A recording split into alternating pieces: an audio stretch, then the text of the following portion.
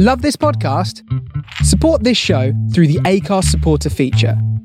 It's up to you how much you give, and there's no regular commitment. Just hit the link in the show description to support now. A lot can happen in the next 3 years. Like a chatbot may be your new best friend. But what won't change? Needing health insurance. United Healthcare Tri-Term Medical Plans are available for these changing times. Underwritten by Golden Rule Insurance Company, they offer budget-friendly, flexible coverage for people who are in between jobs or missed open enrollment. The plans last nearly 3 years in some states, with access to a nationwide network of doctors and hospitals. So for whatever tomorrow brings, United Healthcare Tri-Term Medical Plans may be for you. Learn more at uh1.com.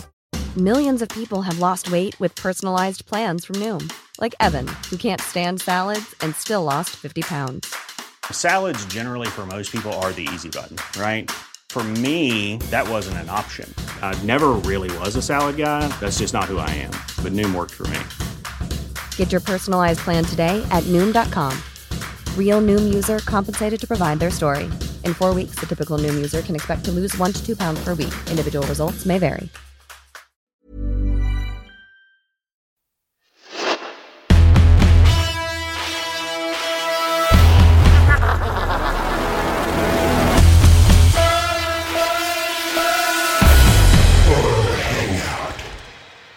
Welcome to the Horror Hangout, a podcast where two bearded film fans watch the best and worst horror movies of all time and have a little old chin wag about them. My name is Ben Errington. I'm joined by regular co-host, Mr.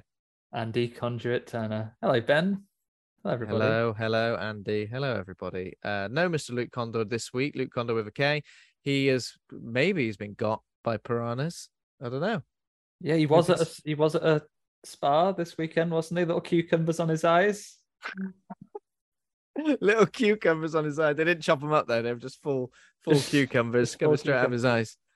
Yeah. Maybe there was a body of water nearby in the spa. You know, maybe someone let a piranha into the jacuzzi. Yeah. And you now wouldn't know he's it's all bubbly. They've been like, that's the same effect of piranhas getting you. They make the water all bubbly, didn't it? Make the water bubbly and then turn red for a bit. And then he'll look down and he'll have real skinny legs and no penis, apparently.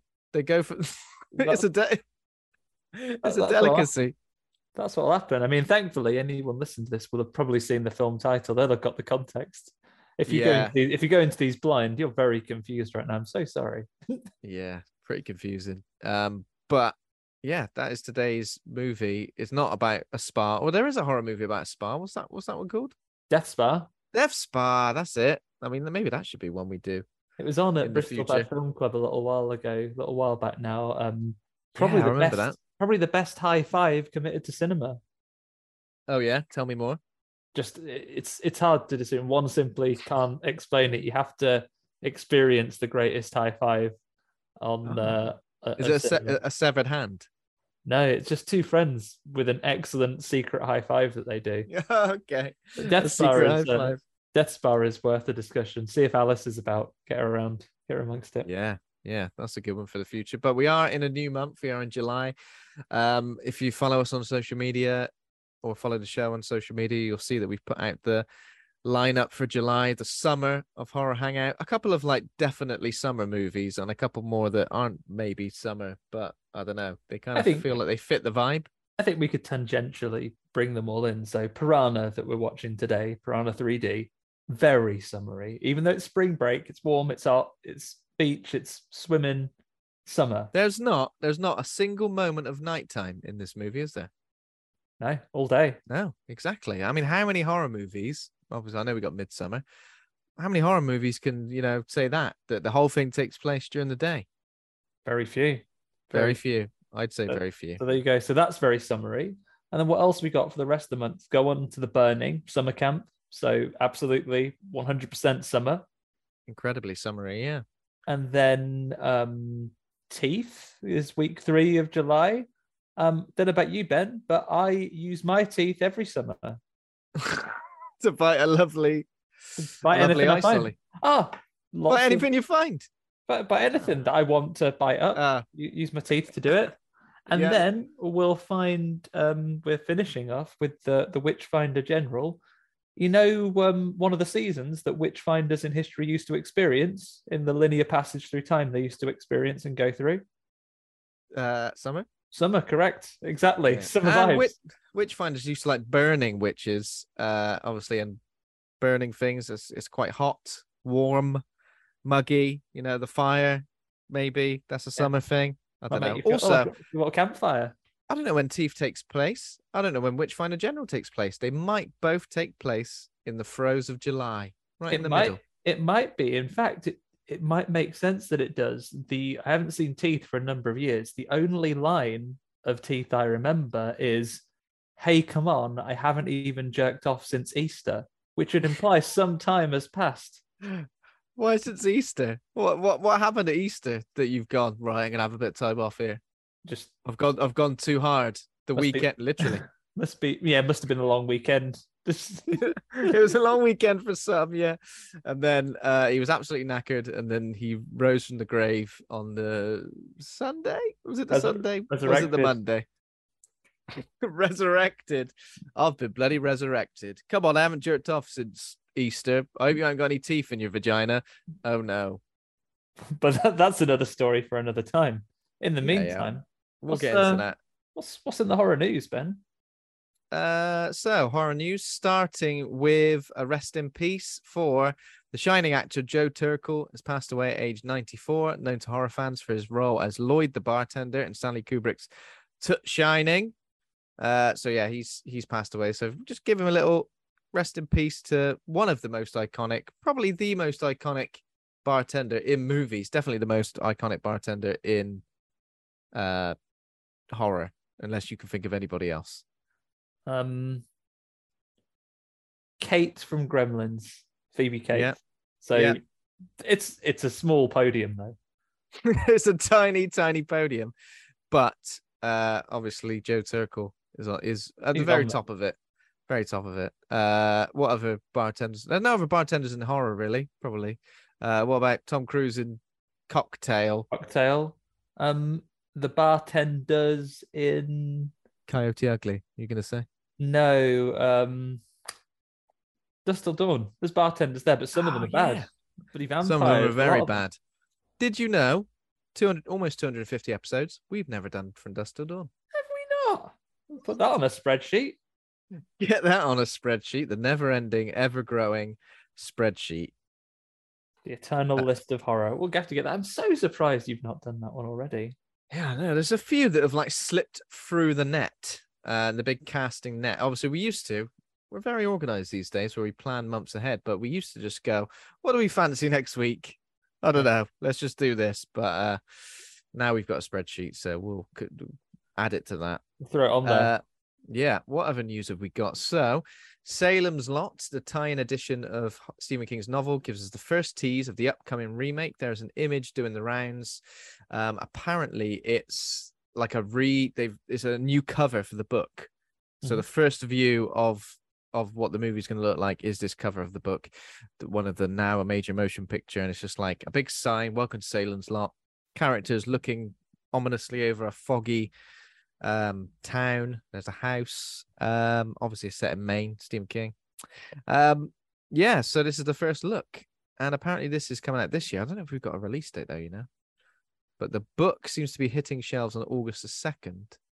So I don't think the marketing campaign's even started, has it? I don't think I've seen anything else for it.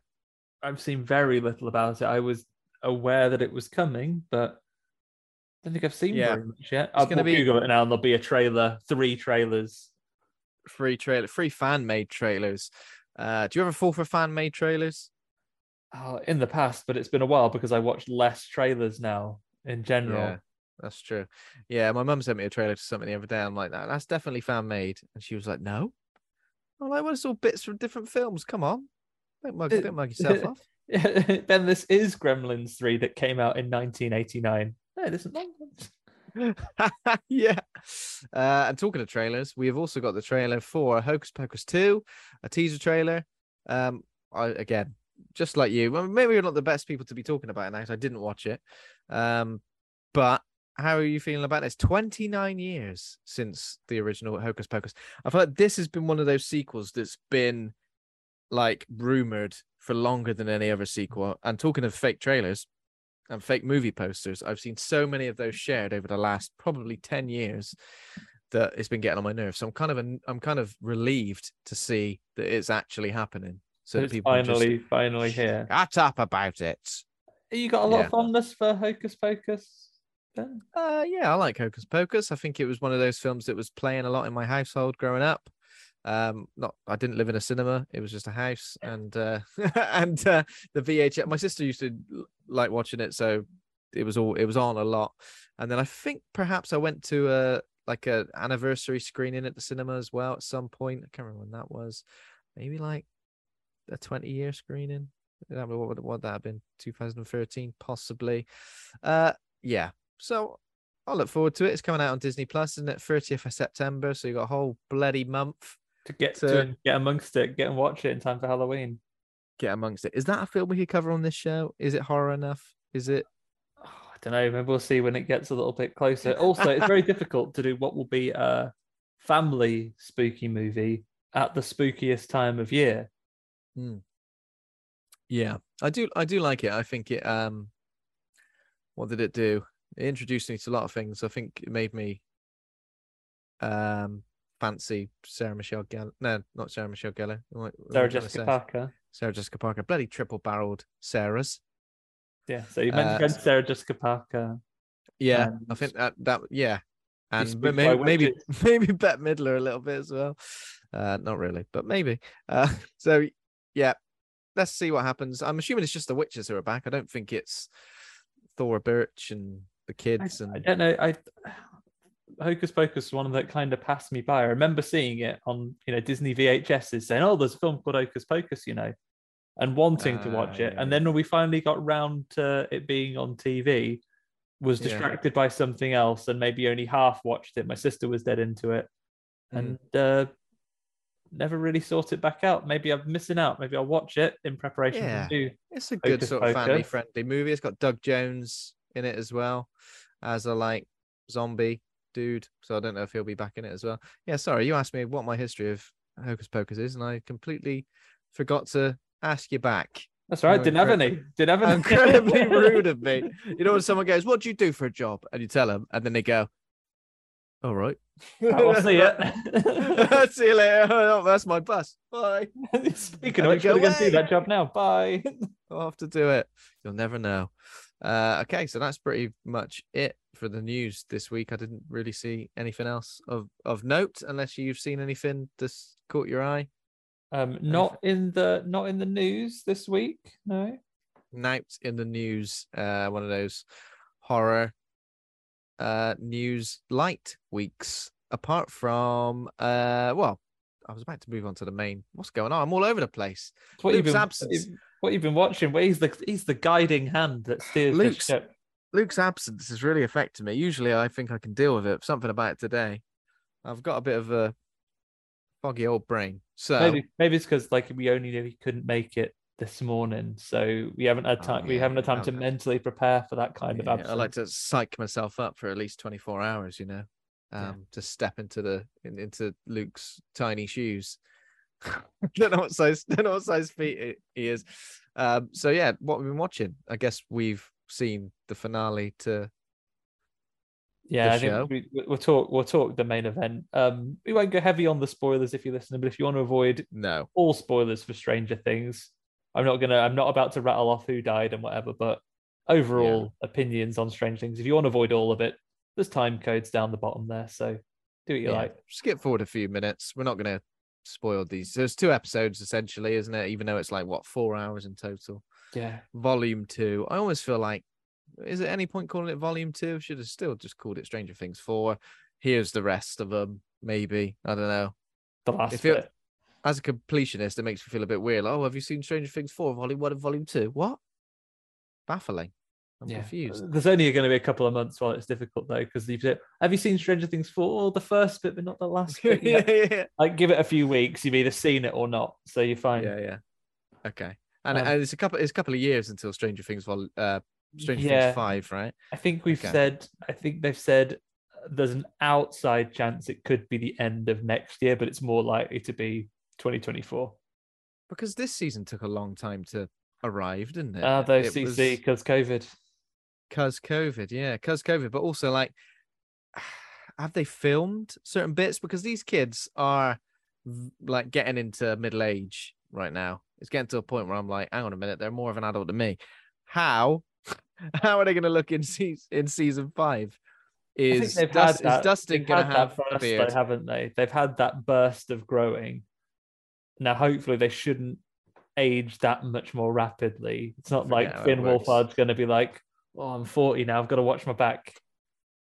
It always happens, though. You know, when someone like you've grown up watching, for example, and then suddenly you find out how old they're, like, hang on a minute, I thought they were the same age as me. How have they got 20 years ahead of me? What's going on? Crazy. Yeah, especially when they're famous as a child. I went from, you know, Macaulay Culkin being slightly older than me to like, now he's still a little boy and I'm an adult. He's still a little boy. Yeah, so I guess Stranger Things, 2 hours. Did you do it all in one sitting? We did it in 2. So we did one on the Friday night and then the other one we did on the Saturday evening. It was good though. It's really good. Like I say, no spoilers. It's good, compelling TV, and I think it's a nice thing to be actually in it, you know, watching it when it's come out and everyone's excited about it. Like, I was talking to my team at work today and everyone had watched it over the weekend and we were comparing like what we thought of the various bits of it. You could nitpick about stuff, but genuinely just really good, solid TV. I mean, you could nitpick about stuff, but I'm almost like, what's the point? No, it's just what's the point? Because it is well written. It's got so many good characters, and I think one of the things that makes it so strong is that it's got good characters, but the relationships between those characters are believable. They're complex, and they're effective. You know, so when people are in peril, you genuinely feel like, oh no, please, not this person or not that person. There are some sides to it that I find more interesting than others. You know, when there's like, with like a big cast like this and a lot of various narratives running through, some narratives you look forward to getting back to more than others. When you go back to others, you're a bit like, well, get on with it. Yeah, get on with it. That was probably my only minor sort of point, is that. And obviously, I think as we mentioned last week with the Black Phone, greatest hits of the genre, this is something that wears that on its sleeve essentially, and it goes, these are the greatest hits of so many genres, but obviously mainly 80s set mainstream culture. I don't know if you noticed it, Ben. I mean, minor spoilers for Stranger Things, but there are a few hints to a famous horror franchise. What? A couple of horror outlets might have pointed this out. There are a few really subtle nods to a series you may have heard of called It's a Nightmare on what? Elm Street. Have you heard of that? Sounds a little bit niche. Really subtle nods to it. It wasn't that it was a really direct reference that they were really hoping for, but only the eagle-eyed journalists have spied it. Excuse me, allergic to all that bullshit there. Over me sexual took this again. Wow. But I think overall it is, you know, it's superb. It's really great program. I mean, like in terms of the budget, like the effects are amazing, the music's amazing, everything is pretty much amazing. And I understand why people might be cynical about, it's the most popular thing in the world, everybody's watching it. I feel a bit cynical about it. I think if you haven't seen it, then oh my god, just do, because it is great. Yeah, I think the only thing I wouldn't recommend it for, when we spoke to one of my friends about it, he doesn't really like horror stuff, and we've been recommending to him as he goes to the other series, like, oh, you can still enjoy it. There's horror elements to it, but it's not full on horror. No, it's not. But then this series came out, and I was like, yeah, it's too scary for you now. If you hadn't got into it yet, maybe don't bother. Yeah, like, it's way too scary. It does lean into the horror a little bit more now, and now I'm just left desperately wishing away the next couple of years, because, you know, there are characters that, you know, you want to see what happens with them next. There are people that have died. There are people that are poorly. That, you know, are they going to be back? Are they going to be gone? Like, there's loads of stuff going on. Yeah, not the poorly ones. Looking forward to it. Looking forward to more. And I think, everybody involved it's great to see everybody's careers taking off as well, and becoming movie stars and all that thing. Is all very exciting, very interesting, and probably, I won't spoil it, but there is a particular scene, obviously, and I know is people are going to discuss it as their favorite scene from the last couple of episodes, but it didn't disappoint. I kind of thought this is coming up, something's going to happen, and when it arrived, I was like, yeah, that's pretty rad. And it was just because of all of those elements coming together, which were good. But yeah, some really good performances, some believable bastards in it as well. People that you're like, oh god, you son of a... Professor Red Flags. Professor Red Flags, yeah. But yeah, good times, good stuff. Have you seen anything else this week? You know what, Ben? Seen a fair bit this week. I'm gonna rattle a few things off for you. Some things you already discussed. So, Mad God, I caught up on. You're right. You can smell that. Yes. That movie. It bloody stinks. Yeah, really good. Animation is incredible. Maybe a little bit too abstract in places. Like I think I might have engaged with something that felt a little bit more direct in its narrative, and sometimes I was like, oh, the world's horrible and this is horrible. But it's good. It's brilliant. You should definitely watch it. It's one that takes its toll. I've also done, in honor of this week's film, I've done some more Piranha. I did original Piranha 2, in which the piranhas can fly.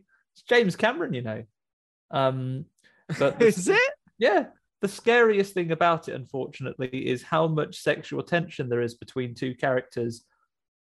There is a bit where the character in an early scene jumps onto this woman's bed and he's caught a fish and he's putting this fish in her face, and then they sort of tussle and roll about on the bed a little bit and like really get face to face.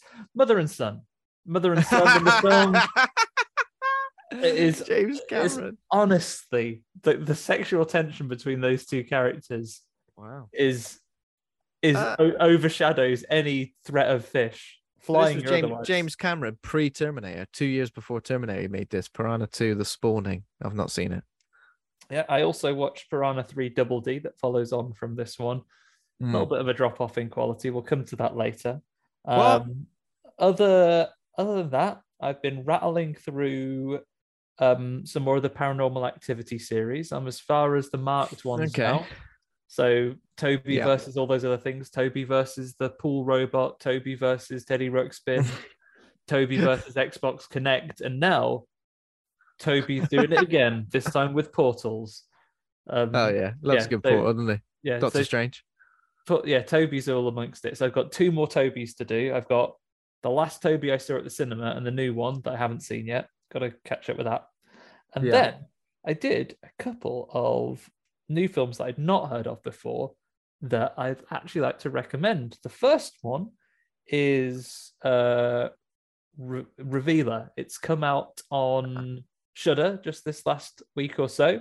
It's directed by a chap called Luke, like our Luke, but different, Luke Boyce with a B. And it's for the most part, it's like a one location piece. It does spread out a little bit later, but it's got it's set in 1980s Chicago. If you fancy a bit of 80s after Stranger Things, what a time. 1980s Chicago, except bloody apocalypse, Armageddon comes along and happens. And how rude. 2 women are stuck together in a stripper, in a peep show booth. And it is one woman who is a stripper and one who is like an evangelical religious protester outside the shop that's in How'd there. she get there? Oh, she nipped in when the Armageddon started. Oh, I see. Oh, that's what happens. Oh, what are you in here for? Oh, just because there's an Armageddon outside. I was outside. I was outside booing, and then she comes in.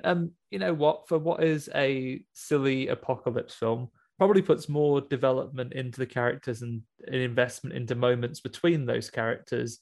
And you know how society these days is polarized than a lot of other films with bigger budgets have tried to do or have done less successfully. It's worth a watch, and it's all neon drenched and has some good killer lines as well. I think both of the leads are very good. Be good to see more from this team. It's really good. Yeah, it looks like both of the leads haven't been in anything else. Yeah, I So think this it's is both of their feature debuts. I think so. Yeah, I think we'll see both of more of them. I think they're both really solid performances. Hmm. I also saw just a couple left. Ben, don't you worry. I also saw something called Vicious Fun. It's a film from a couple of years ago. It is about standard nice guy is a roommate.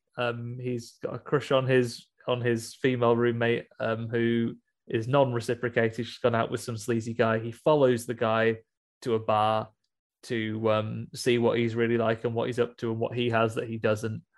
And through a number of circumstances, finds himself in like an AA circle, like an AA meeting, but it is for serial killers, and they're all talking about the murders that they've done.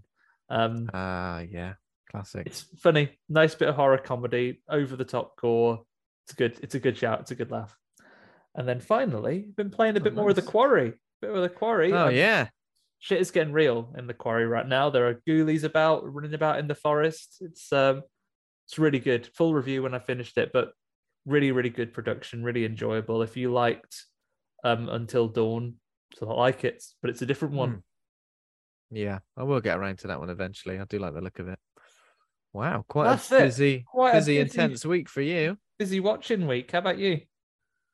Only a couple of things additional this week to Stranger Things. I watched, after watching the found footage phenomenon documentary on Shudder, a couple of films I hadn't seen before jumped out at me, so I thought I'd go and watch both of those. So I watched the McPherson tape, which is like the 1989 birthday party becomes alien invasion movie, which was very shaky, incredibly shaky. You know, it's thought of as one of the founding fathers of found footage movies. I guess you had Cannibal Holocaust before this, which you would consider that as well. But I guess this was the one which was like, hey, put that camera down. Why are you still filming? Oh, I've got to document this. That's apparently the first instance of that. Not the best birthday party / aliens video that exists out there. Signs takes that without a doubt. Yeah. In terms of the most effective. Looks a bit silly, I guess, the aliens in this, and the characters are a lot of shouting. And you know, you feel like at a birthday party, they give the kids ice cream and jelly before you know it, people are shouting. Sort of bloody adults shouting in this one. Oh. I can totally understand why it's like, in terms of being authentic, because it does feel authentic. There's something about it. The lulls between things happening feels authentic. It feels real. It feels like it is how people probably maybe would react. So I can totally understand why it's sort of thought of so fondly in terms of the found footage community and what it spawned. But I just don't think it's all that scary, really. I mean, it's interesting. Like, if you went into it thinking this is a real move, which I guess some people in 1989 may have thought, because I think no internet can't check. No internet. And I think, was there like a remake of it as well? Like some sort of 90s remake? I think when I'd done a bloody tweet about it, the government came and said, Ben, don't be spreading this around. Don't be spreading this around, mate. This was gone straight up real.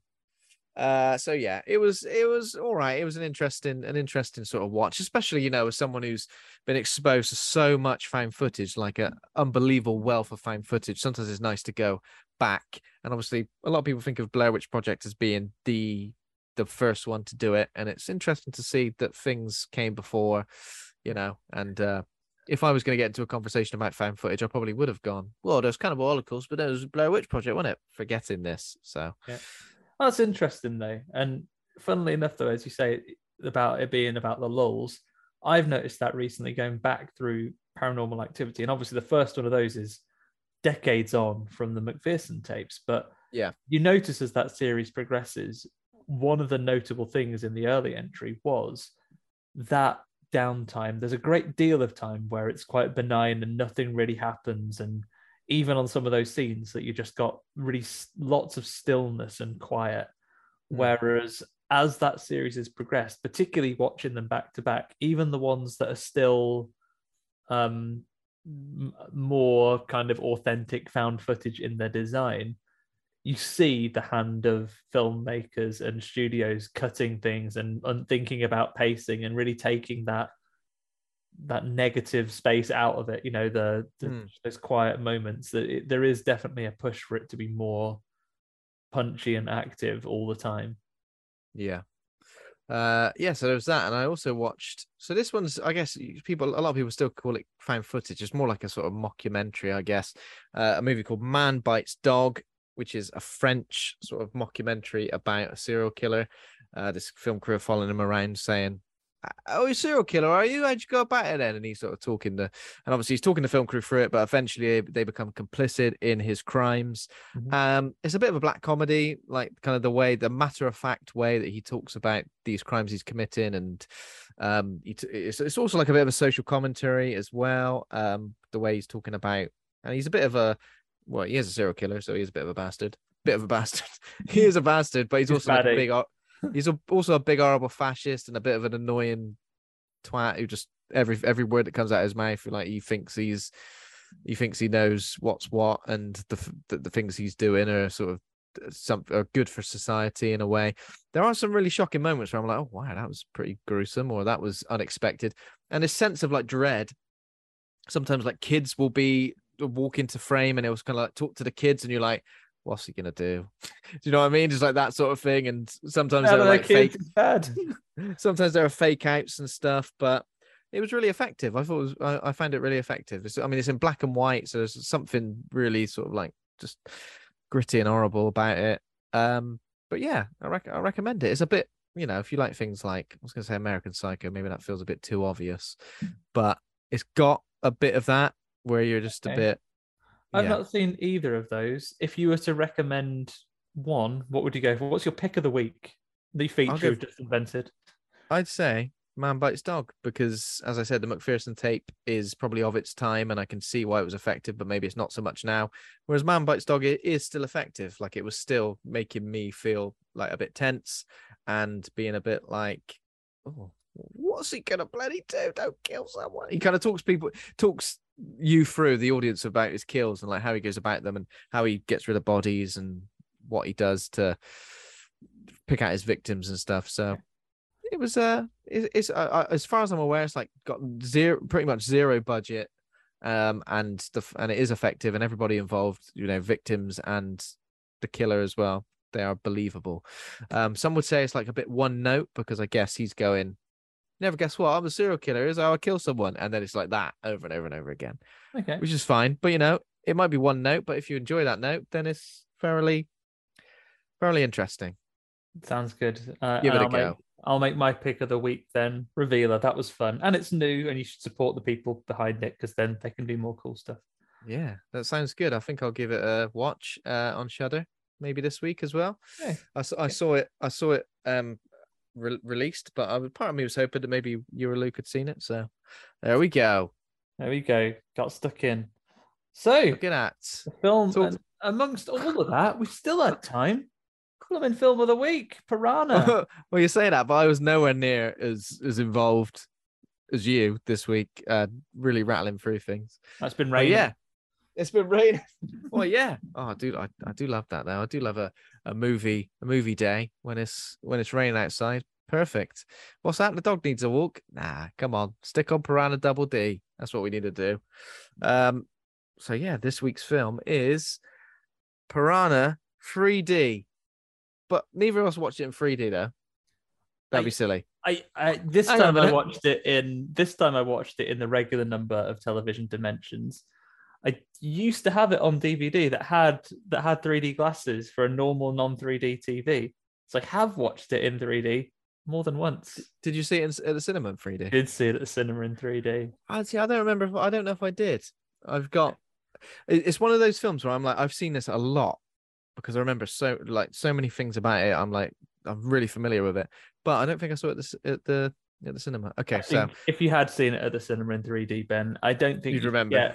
I don't think you forget a sort of bitten off, floating 3-dimensional retroscopic penis floating towards you in the cinema. If you see that, then that's with you forever. That's your final memory. Yeah, it's there. Sticks with you for life. Okay, so Piranha 3D, or just Piranha, if you're watching it in all the regular dimensions, is a 2010 American 3D horror comedy film. 3D, maybe 3D. Serves as a loose remake of the comedy horror film Piranha from 1978. During a spring break on Lake Victoria, a popular waterside resort, an underground tremor releases hundreds of prehistoric carnivorous piranhas into the lake. And then chaos ensues. Things getting bitten off. Plenty of things getting bitten off. Local cop Julie Forrester, played by Elizabeth Shue, who I think we last discussed in Sliver, possibly. She's in Sliver, isn't she? She is. She isn't Sliver. That's the last thing we discussed her in. Joins forces with a band of unlikely strangers. I don't know if I'd describe it as that. It's just, well, there we go. I distinctly remember Christopher Lloyd being in this far more. Yeah. So Jerry O'Connell. Directed by Alexandra Aja, who, and we've covered several. We've covered Crawl on this podcast. We've covered Hills Have Eyes remake, possibly, or did we do the original? I'm not sure if we've done the remake or not. It's been so long. If we haven't done the remake, we should, because it's got Pyro from X-Men in it, and he has enough, and then he sorts out those mutants. It is a good remake, and also High Tension, the French slasher, which is good. We've not covered that on the podcast. But yeah, then there was a sequel, Piranha 3DD, which the title doesn't relate to the dimensions you watched the movie in at all. No, what it relates to the dimensions of the boobs that the film is mostly about. Yeah. Although, you can't just tar everyone with the same brush and say double D. Bra sizes are it can be complex. You can't just go saying everyone's double D. Maybe everyone involved was double D, and that was a stipulation before they were cast. If you're going to star in a film called Piranha 3 Double D, you have to back it up with something. But yeah, and this is like a B movie, isn't it? Like, it sits somewhere between, like, one of the reviews I'll read out in a minute. We'll sort of describe this. In fact, we'll go to the reviews. So a couple of choice reviews. That then, while you get those ready, I have to issue a small correction. Otherwise, we'll get tweets. Elizabeth Shue is not, in fact, in Slither, because that is someone else. We last saw Elizabeth Shue in Link, of course. Oh yeah. Why did I think she was in Sliver? That's someone else whose name escapes me now. I'm on the spot, but someone else called Elizabeth Shue. It's not. It's the lady from Pitch Perfect who's the commentator, and she's a director. And oh yeah, Link, of course. But yeah, to be fair, Link and Hollowman. Hollowman. Why did I think she was in Sliver? That's weird. I'm not operating at 100% of my brain capacity today. I will be honest. I'm feeling a little bit dodgy. That's Elizabeth Banks. There we go. Thank goodness. To be fair, though, try and picture them both in your head at the same time. Tough. Both Elizabeths, both similar facial structure. I'd say similar age, same age maybe. Have you ever seen them at the same place at the same time? Is this a Clark Kent Superman thing all over again? Sounds like it, doesn't it? Right. Oh, actually, there's 10 years. There's 10 years between their ages. Have a guess who's older? Elizabeth Shue, slightly older. Correct. Thank you. Imagine I got that wrong. I'm so sorry, Elizabeth. Thanks. So what I'm doing there is I'm trying to say that the major error I made, I'm trying to make excuses for it. So I'm sorry, but yeah. If anyone stopped listening to the podcast at the exact minute, went away to watch Sliver, realized it was Elizabeth Banks, they'll forever think of me in their head as an imbecile, which is fine. I can live with it. So yeah, this film on IMDb is rated 5.5, 2.4 on Letterboxd. So that's obviously slightly lower. Rotten Tomatoes, 74% critic score. That's pretty high. 43% audience. It feels like it's one of those that would be the other way around. Yeah. In terms of critics and audience. Maybe that's timing, because I feel like maybe the CG has aged in some areas, so maybe if people have come to it later, they'd bin it for that. Yeah. Well, so couple of choice reviews from Letterboxd. Derek Carter says, this is the best Sci-Fi Channel movie that ever hit theaters. And I guess what I was going to say is it feels like it sits somewhere between a Sci-Fi Channel monster movie and a theatrical B movie, doesn't it? The finale rivals Peter Jackson's Dead Alive for sheer batshit insane, over-the-top gore-fest absurdity. 3.5 stars. Jack Woodcock says, needs more boobs, but he's rated at 4 stars. Oh, Jack. Jack. Have some time on your own. And Libby says, I like the part with the piranhas, 2 stars. So, you know. Well, she likes part of the piranhas. That's about 80% of the movie. So, yeah, maybe there's a certain part. That 20% must have brought it down. Yeah, there's a certain part. So in terms of cast, we've got Elizabeth Shue as Sheriff Julie Forrester, Stephen R. McQueen. Who does he think he is being called Steve McQueen? As Jake Stephen Forrester. R. McQueen. Even R. McQueen. They've gone, what my actor name I'm going to be, my stage name, Stephen McQueen. What? No, you have to put something in the middle. R. McQueen. Okay. And his middle name is? What do you reckon? Richard. You'll never get it. Chadwick. That's an R. What's he done? Stephen C. McQueen, and someone was like, "Nah, just don't." That's quite taken, work. mate. Yeah. Adam Scott, isn't it? Which I was surprised to see Adam Scott in Adam this. Scott is like an action star in this. Yeah. Jerry O'Connell as well. And horror fans will recognize him from Scream 2. People of a particular age remember him as Quinn from Sliders. Oh yeah, but interesting fact here: his character name in Scream, his name is Derek. His name in this film, also Derek. Loves a Derek. Loves a Jarrett. Loves a Derek. Also, any British listeners will have recognised Kelly Brook. So famous in the UK as like a glamour model slash Big Breakfast host. Big Breakfast host, yeah, and she was in like other reality TV shows as well. So yeah, and she's got quite a substantial role in this film. Ving Rhames is also in it. Again, I was surprised to see Ving Rhames. Couldn't remember him being in this, but there we go. He always turns up. This was a little bit late. He was having a good run in horror, especially horror remakes around about this point in time. And then some smaller roles for Christopher Lloyd and, of course, Richard Dreyfuss in the opening scene. Which was very exciting to see. And obviously, if you're a fan of a certain song in Jules, not the main theme, a certain song that is sung, it gets a refrain in this opening scene as well, which was a nice touch, seeing as this is a water-based angry predator. Although, by numbers, sharks kill far less people than hippos, I think. I think that's true, isn't it? Yeah. Or just drinking at sea. The alcohol get you, the sun. The alcohol get you, you fall in, you sink to the bottom, that's it, you're dead. Yeah, so what? I think you've nailed it, Ben, with the overall description. I think you can't really put it better that this is it is at its heart a B movie. And I can articulate this much. It's a B movie with possibly the most star-studded cast of a B movie ever. Like all of these huge names in this B movie. What I find it hard, and I think what is more art than science here, is that this leans so hard into the excesses of a B movie.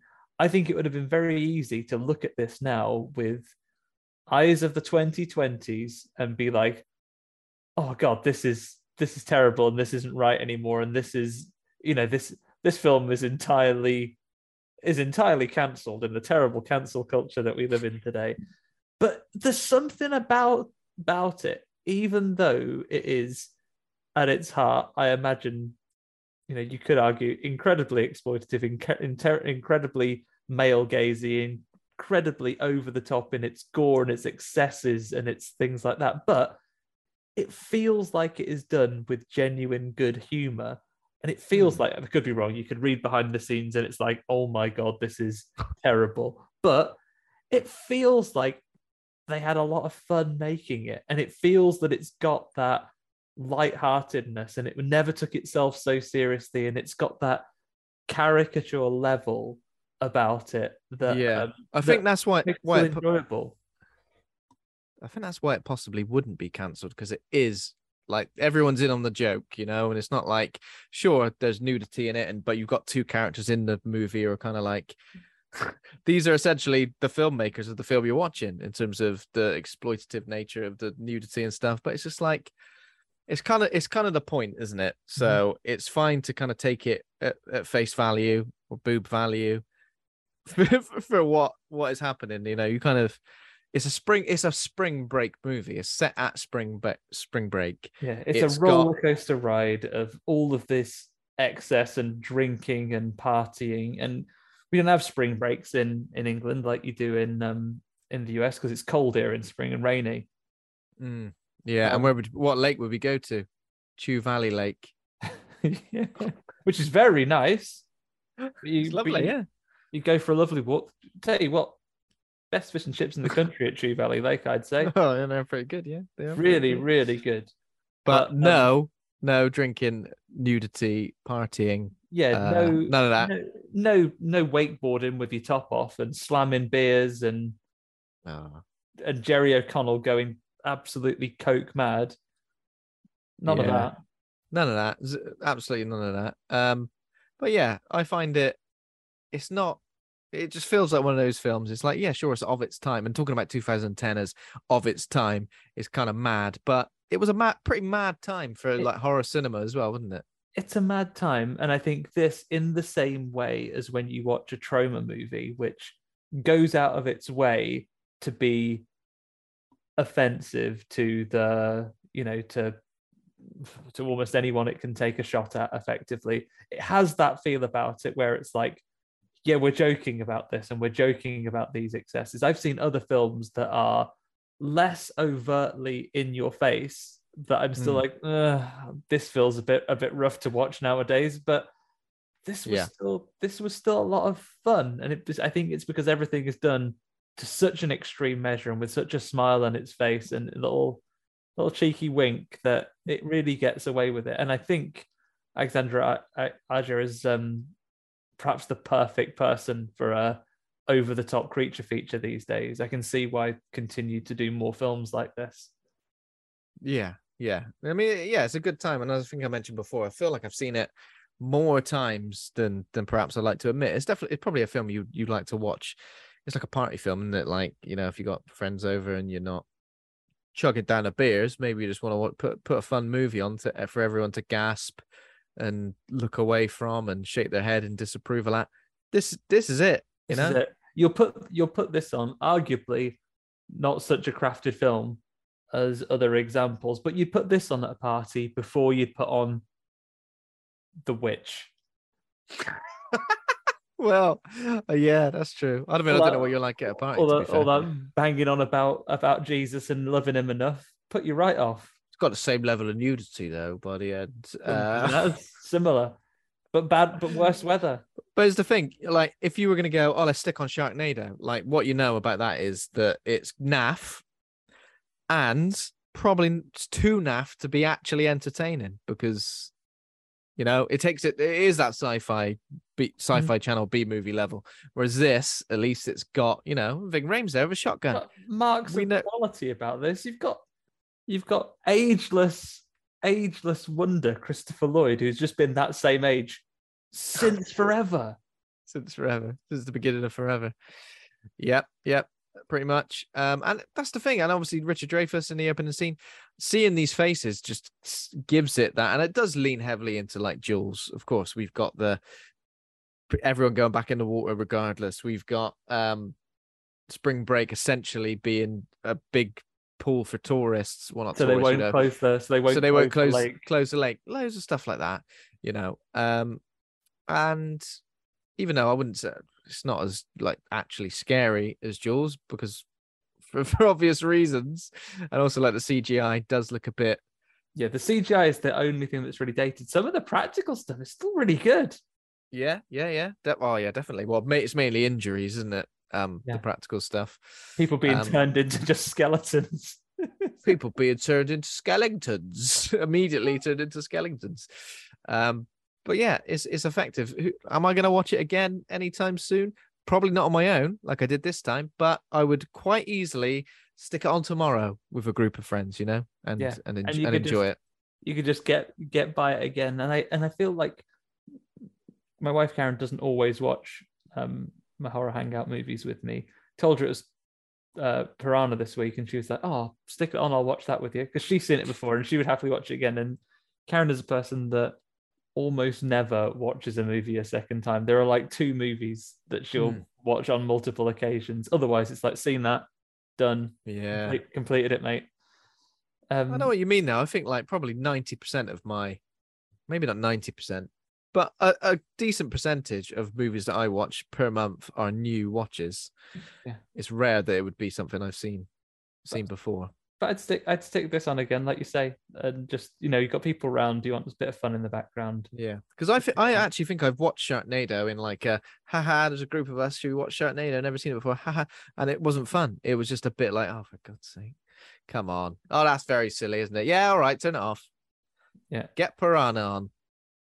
Maybe I'll have to give Piranha 3 Double D a watch then, just in the background possibly. Yeah, it's a good background watch. Diminished returns on what you get from this, but it's got some fun moments.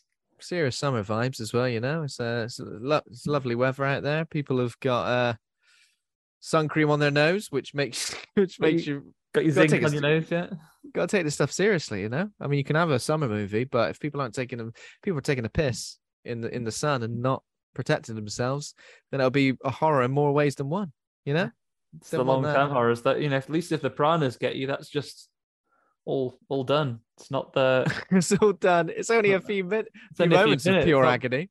Not the agonizing pain of long-term skin damage. Sun lotion up, guys. Factor 50. Stay out of the serious sun stuff. Days. Look at your UV exposure. Stay out of the sun, and if there is the potential of a piranha attack, stay out of the water as well.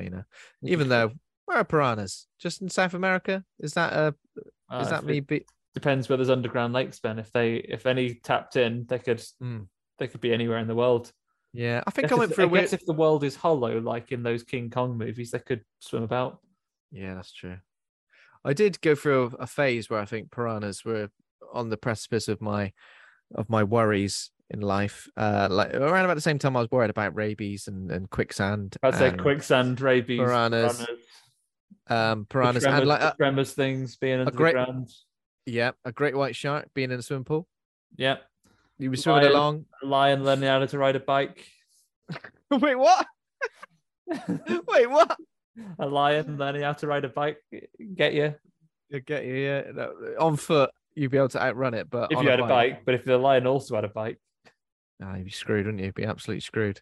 Yeah, piranhas. Like, I was always a bit worried about like any sort of freshwater, wild swimming or anything. I'd have some. No, I wouldn't want to get involved. Piranhas in there.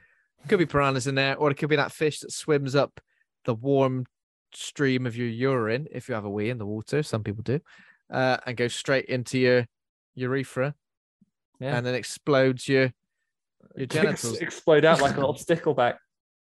Yeah, that I think when I first heard about that was a serious worry I had for a few weeks.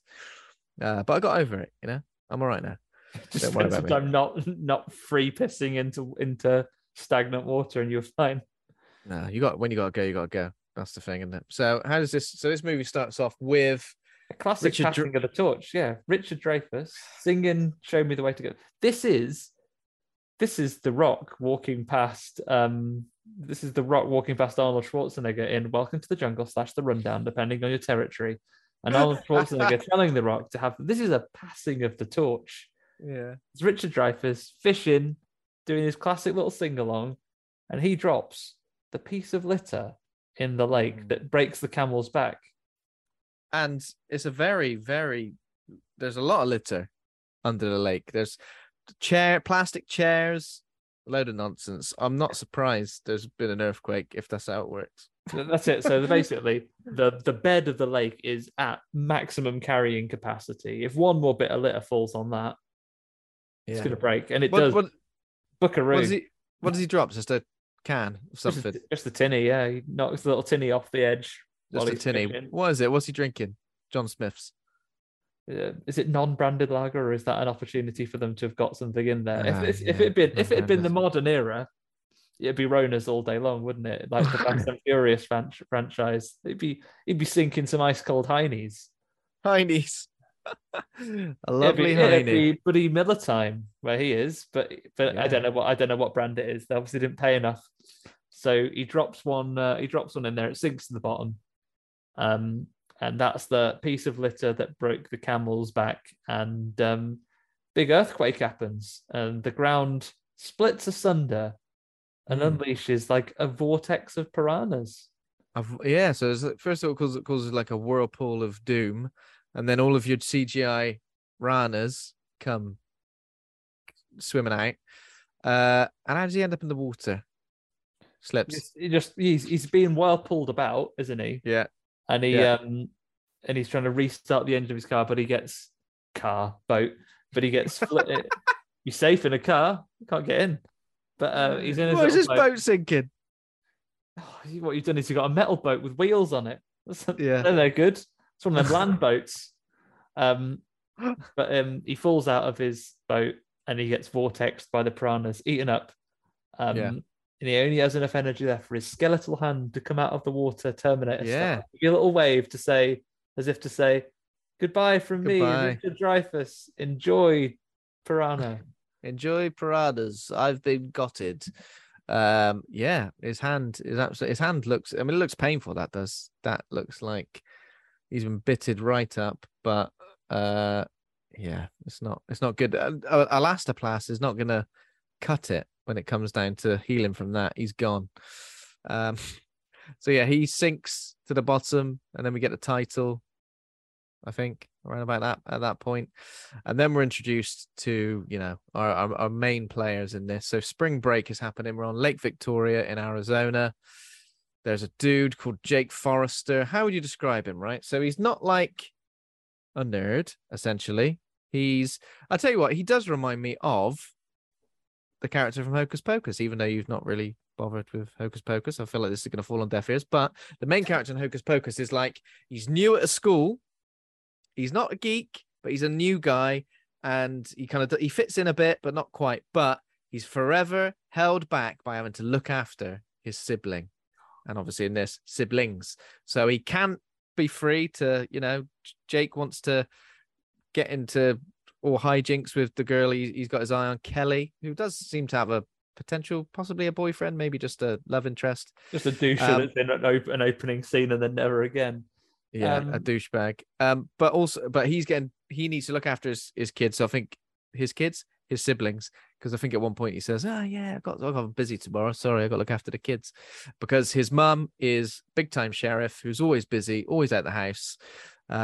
Especially during spring break, because that's when loads of kids come pissing about in town. And you see the opening scene where some guy is getting a ticket for being a shit driver, and he's also had a drink. She says, right, I suggest you walk it off. And then the guy gets a little bit shitty. He's like, oh, I thought you'd take me in, sheriff. And she whips out the taser to his mate and says, you give me any shit, mate, you're going to be pissing lightning bolts for a week. Her words, not mine. Oh yeah, I like that. And then because he says, oh, you look good in tan, because he's trying to hit on her. How rude. And she says, not tan, it's beige. You twat. Just get fucked, mate. I'm gonna zap you with this taser. There's obviously loads of obnoxious teens about drinking up in the town. Poor Jake, who is just a normal person, not like a archetype of douchery, just wants to do normal things. But as you said, Ben, the true villain of this piece, Ben, it's not piranhas. It's not even littering. It's the extortionate cost of childcare. I knew you were going to say that. I knew you were going to say it. For a working single parent, do we hear about any another parent involved? No. So admirably, she's doing Sheriff Julie Forrester is doing the single parent job, but Jake, he's of age. How old is he? 17, 18, 17? Gotta be 17, 18. 17, 18. He talks about college, and Kelly has gone off to college, but he has not. He's being roped in to basically be, and even the kids say, "Oh, don't make him look after us. We're big and we can look after ourselves." Which is also admirable. They grow up so fast, don't they? They grow up so fast. They don't need a babysitter. They don't want Jacob out. It's not because they're nice to him and want him to be able to live his life. No, don't like having him around either. He's between two worlds. Too old to be with the kids. Too young to be with the adults. He cramps their style. If anything, they want to go off on adventures. Go into islands, and having a right laugh. But yeah, after he's had a bit of a chat with Kelly, meets the boyfriend who's a bit of a knobhead, and then tips a drink on him. Like Kelly basically goes, "Oh, like he's got tickets to this thing. He's a really good DJ. He's a really good DJ, actually." And he's jockeying them discs. Actually, he's all right. And then he immediately proves it wrong. You think, "Oh, fucking hell, mate! I've just been saying you're all right." Is it him or is it his mate? Him and his mates. They like pull up in the car and immediately. Not normal behavior. The biggest dick thing in the world is you pull up to pick someone up and they just beep the horn. Yeah. Hurry up. Got places to be. Yeah. And I think you're on holiday, mate. You're on island time now. And then he goes up and goes, "Oh, nice shirt," tips a drink over him. I'm like, it's a Pixies shirt, which we also find out is Kelly Brooks. Well, not Kelly Brooks, but Kelly Brooks' character Danny. She likes Pixies as well. Although she does say the Pixies. And it's one of those where I'm a bit like, I'm pretty sure it's Pixies, but I think you're going to gatekeeper. You're going to be like, "Oh yeah, well, Pixies is it? What's your favourite 3 albums? Not single tracks, please." But I think we'll let her off. I think the Pixies still works because I think Smashing Pumpkins and the Smashing Pumpkins has gone back and forth a bit. Maybe I've got it wrong. Maybe I'm the wrong one all along. Kelly Brooks, correct. I mean, mate, this podcast, is it Horror Hangout or the Horror Hangout? Welcome to the Horror Hangout. I think we say every episode, welcome to the Horror Hangout. And I'm pretty sure it's Horror Hangout. I think Luke started that and we just let him get on with it, He's got a temper. Yes, he's like this boyfriend. You correct him once, he'll tip a drink over you. Tell you what, Ben, even in this economy, where disposable income is at an all-time low and drinks are at an absolute premium, he'd tip a pint over you. What does he throw? He throws like a big slushy, a massive big. I tell you what, they were expensive in the 90s, let alone 2010. In a holiday destination, you're going to see change from a $5. Extortion. You will not see change from a $5. He'll tip it over a guy, and poor Jake, he's going to have wasps after him. It's just like not normal behavior. I think with an adult, like when you look at these scenarios as an adult, you're like, that's not normal behavior. As a kid, you're a bit like, yeah, kids are bastards. But also, it's a total film bullies thing, or maybe it's a cultural thing. I feel like even the most meek and mild person in this country, if a bully tipped a slushy, you'd headbutt them in the face, right? Yeah, you'd be fuming. You would absolutely lose. Absolutely not. I'm not getting soaked. Getting soaked is really annoying. Like, especially like on a night out. You ever been soaked on a night out where someone's just like accidentally nudged into you and poured a pint down your back? There's no coming back from that. If it's you've got a few seconds to make it clear it was an accident and to be incredibly sorry. And then you'll do the British thing and both be incredibly sorry. I'm so sorry. No, I'm sorry. I bumped into you and spilt your drink. But if one person hasn't apologized, the red mist is going to descend. And if you're about 3 pints deep, I don't think it matters. I think you're automatically angry, regardless of whose fault it was. Fuck's sake! All the way down my. What is also annoying is, I'm sure we've all been there. I'm not sure which role you put yourself in there. I put myself in the role of being spilled on, but spilling a drink, right? Put yourself in this position. You've queued up ages to get beer. Ages. And you've just moved away with your beer, trying to get out of the hustle and bustle, trying to get out of the crowd. I bought a drink once, a pint. God, I think I was at a gig, queued for ages to get it.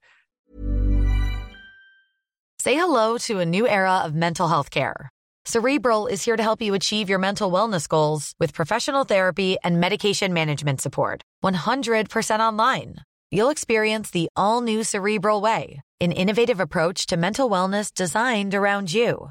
You'll get a personalized treatment plan from a therapist, prescriber, or both in a safe and judgment-free space. Your Cerebral therapist or prescriber will outline a customized plan with clear milestones along the way, so you can get to feeling your best. With Cerebral, you're not alone in your mental health journey. We're here to empower you to live a fulfilling life. So take that first step towards a brighter future and sign up today at Cerebral.com/podcast and use code ACAST to get 15% off your first month. Offer only valid on monthly plans. Other exclusions may apply. Offer ends July 31st, 2024. See site for details. Hey everyone, I've been on the go recently. Phoenix, Kansas City, Chicago. If you're like me and have a home but aren't always at home, you have an Airbnb. Hosting your home or a spare room is a very practical side hustle. If you live in a big game town, you can Airbnb your place for fans to stay in. Your home might be worth more than you think. Find out how much at airbnb.com/host. Millions of people have lost weight with personalized plans from Noom, like Evan, who can't stand salads and still lost 50 pounds. Salads generally for most people are the easy button, right? For me, that wasn't an option. I never really was a salad guy. That's just not who I am. But Noom worked for me. Get your personalized plan today at Noom.com. Real Noom user compensated to provide their story.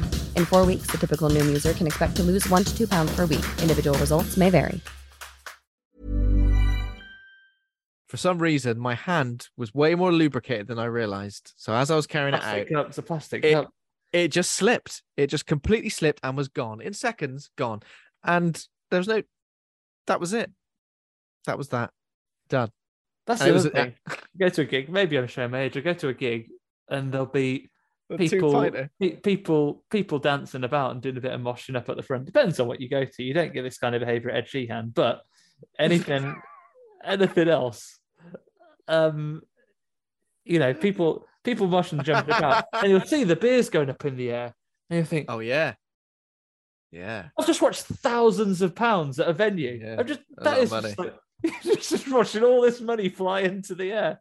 You might as well be at Noel's house party in the little the booth with all the money flying around with all that beer, because it's insane. Oh God, just get it. Yeah, that's Oh. pretty bad. And also, if you're at usually a bigger gig, maybe an outside gig or a festival, when a pint gets thrown, and there's that moment where it hits you and it's a bit warm, and you're like, it was piss. Got to be piss. I'm not gonna smell it. I'm just gonna get on with my life. I'm just going to remain here in this field. I've got as close as I'm going to get to the stage. I'm just going to stay here drenched in piss. Thanks. What we're Thanks, saying? world. Paid money to be here. Thanks, world. What we're saying is throwing a drink, especially of that size, you got to really commit to that. You got to really hate the person to want to throw a drink. I personally, I don't think I've ever thrown a drink in someone's face. You see that a lot in films and TV shows, don't you? Like, I'm sick of you. Have a drink in your face. I've never done it. I guess it'd be a good power move. Would you buy a different drink if you were planning to throw it in someone's face? Yeah. What's the heaviest drink? Well, I think the one with the most staining potential. Yeah. I'll have the house, that's a good. I'll have red the house wine. red, please. I have the house red because it'll Dash be it in. so. Dash it in their face. What's he wearing? He's got his brand new white Ben Sherman shirt on. His white FC UK t-shirt. Fuck it over, you bastard. Yeah. House red. Hey Ben, I didn't think you drank red wine. No, don't. Oh, what have you got planned? But I've heard you've been having a polite conversation with my girlfriend. No indication that you were flirting with her at all. In fact, you appear to be old friends of some sort. But I'm going to tip this on you. Yeah. How rude, but obviously it doesn't go well for him anyway. So he gets his. In many comeuppance. ways, that life is on the up for Jake after this. He goes to pick up his sister from clarinet. Feels weird playing an instrument like clarinet in a hot climate. Don't know why. It feels like a cold weather instrument. So she plays clarinet. What's a hot weather instrument? Steel drums. I'm laughing because you're totally right. Just imagine walking down a high street at Christmas time and hearing someone play steel drums. It'd take you right out of the situation. But they're hot weather, hot country instruments. But yeah, she plays clarinet. I guess it is a lake rather than a tropical like island. We'll let them have it. And she's got chatting to Kelly Brook of all people while she's waiting for her brother to pick her up. And Yeah. obviously she's a little girl, so she can say things that anyone else wouldn't. So she's like, all right, I like your clarinet or whatever. And she's, oh, I like your boobs. She's like, Yeah. Thanks. And she she's, goes, "Oh, yeah, my- lots of people do like her. Stitches her brother up already, and little girl says, "Oh, my brother will be here in a minute. Oh, she'll like your boobs too." And then as soon as he arrives, she goes, "All right, Jake, don't look at her boobs." And he's like, oh. It's like a bingo. It's like you got a bingo card. How many times can you mention Kelly Brook's boobs while she's on? I don't know if this was Kelly Brook's time of trying to be taken seriously as an actress, but is this doing anything for her? Mentioning her boobs. The first scene in cinema, mention her boobs 4 times. Yeah, she's having a bad time as a person trying to be taken seriously as an actor. Jake's having a bad time in character, just being bullied by not only horrible bullies but his own sister. I was just checking. She's been in loads of stuff. She was in the Italian Job remake, Kelly Brook. She was in Deuce Bigalow, European Gigolo. I've not seen that one. I know Rachel Stevens is in that too, though, right? Anyway, so she has a range of. I think she has a range of bras for M&S these days. She was also in 2012 Keith Lemon, the film. I think just the little bit. How did that ever happen? How did that ever happen? That's like there got to be what would be the cursed like trilogy of movies? Keith Lemon, the film, Mrs. Brown's Boys, the movie, and Is there a Noel Edmonds one? Was there like a Little Britain's movie? Britain movie? Almost certainly. Almost certainly. Well, then here we go. That's it. That's what hell would be, watching those films on repeat. Maybe they're good. Maybe Keith Lemon movies all right. Maybe we're being too judgmental. But Kelly Brook's here, and immediately people are. I mean, I guess especially of the era, it's what a lot of people knew her for. Apart from breakfast television, just light entertainment of a morning, having a little laugh with Johnny Vaughan. What a lovely time. But also having no clothes on in the newspaper. Yeah. What was she? Was she a newspaper model? Or was she more like an FHM? FHM, yeah. For Him magazine, is that right? Yeah. Nuts and Zoo. This is a FHM magazine. Doesn't exist anymore. Yeah.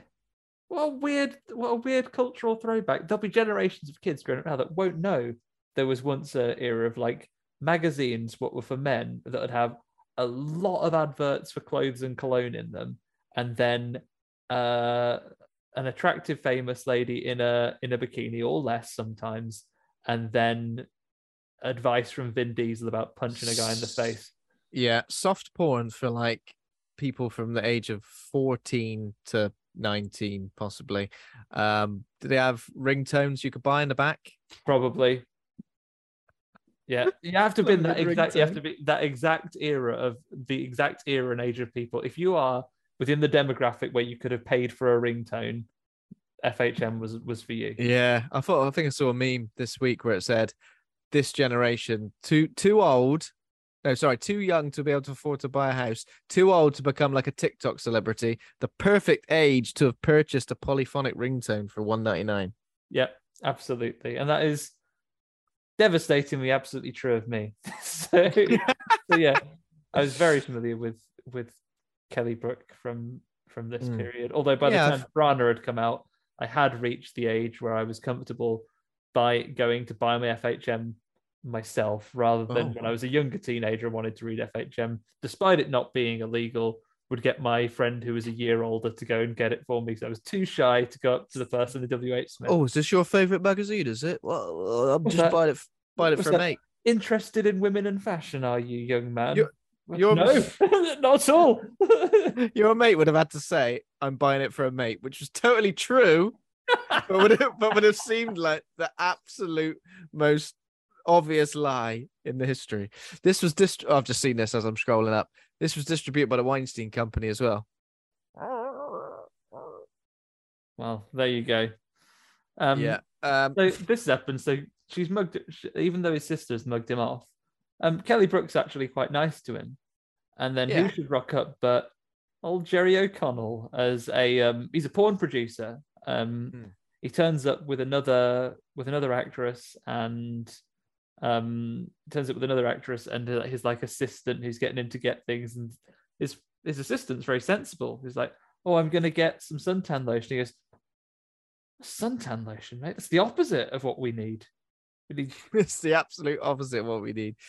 we need a big boat, and we're going to need someone to take us around the areas." And I feel like offers they're Jake a job. not prepared. You can't just turn up to the place you're filming and not have a boat or an idea of where you're going to film. Just turning up with two talent, turning up with two ladies and just expecting that's it. Have you got a script? I want to know what their the do's and don'ts are. To be fair, it looks like he's obviously the man with a plan, because once he's found the location, which is, I imagine, like many other locations they could have gone to, they just appear to have gone to a nice bit of sea, nice bit of water. Yeah, it's not like them being at spring break is sort of supposed to be involved in the shooting of this film. Just a boat and a nice bit of sea. They could have gone somewhere quieter, you know. Could have paid less of a premium to do it on not spring break week.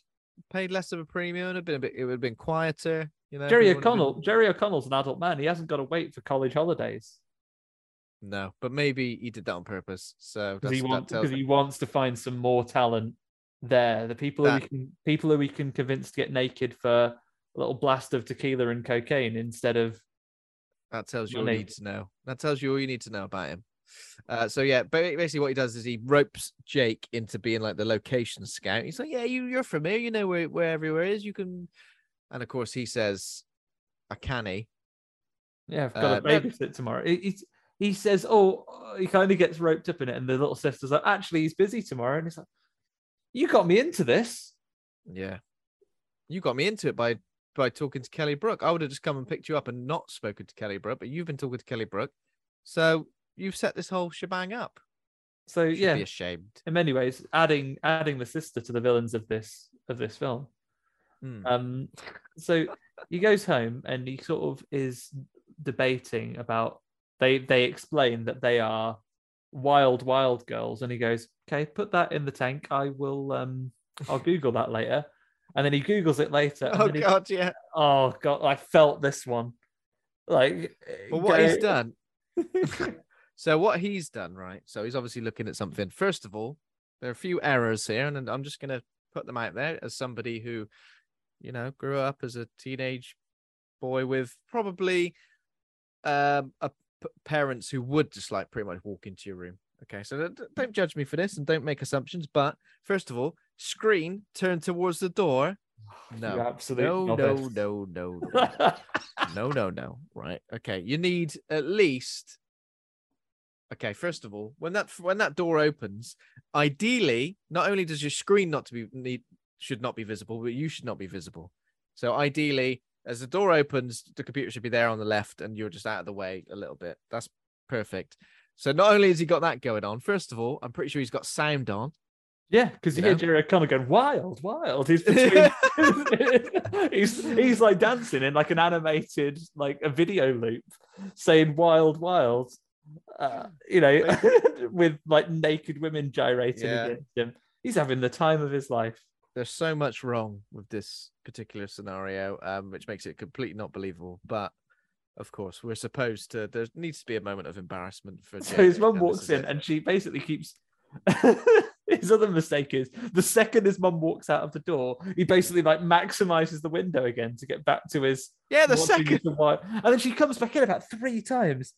But on the other side, she does not address it in any way. She's like, entertaining yourself, are you? Like, she's like, that's not a conversation I'm prepared to have. No, not now, please. I guess what can she do? As if she says, well, because you're irresponsible and you've got porn on all the time, you're not allowed to look after these children. Technically the sensible thing to say, but probably thinks. Yeah. I've got no one else. And as you mentioned, the prices of childcare through the roof. Yeah. There we go. So they basically just bust him watching Wild Girls. Yeah. But you know, he's just doing a bit of research, if anything, just to see what he's getting himself into. He's seeing what these potential employers are like. In many ways, very responsible. Very responsible. So around about then, so it's the next day, and I think Jake's mum is off searching Stuff. for Matt Boyd, who was missing. With Oh no, Deputy she goes out with Ving Rhames, right? Ving Rhames, and Oh yeah, of course, at nighttime. and Yeah. she falls in. There is a little bit of nighttime. We have to take it back. Ah, we do have to take it back. Ah, I Tiniest forgot bit about of that. nighttime. She goes and they find his boat washed up. She falls in, and unfortunately, Richard Dreyfuss has been replaced with a skeleton. Yeah, unfortunate. Richard Dreyfuss did say he wanted to do that scene, but they were like, "Sorry, we've already promised this skeleton that he'll be in this scene." You've been recast as a skeleton because you weren't available on that day. And what happens if skeletons are in the water? If you fall in with them, they want a hug. They bob up against you, yeah. They bow against you. They definitely want a meaty hug. Yeah, I guess it's like, like if you put 2 drops of water near each other, they will try to convalesce and get together. Yeah. Like bones and skin Okay. outside of the environment of being a whole person will look for another person to gravitate towards. So a skeleton will float at you.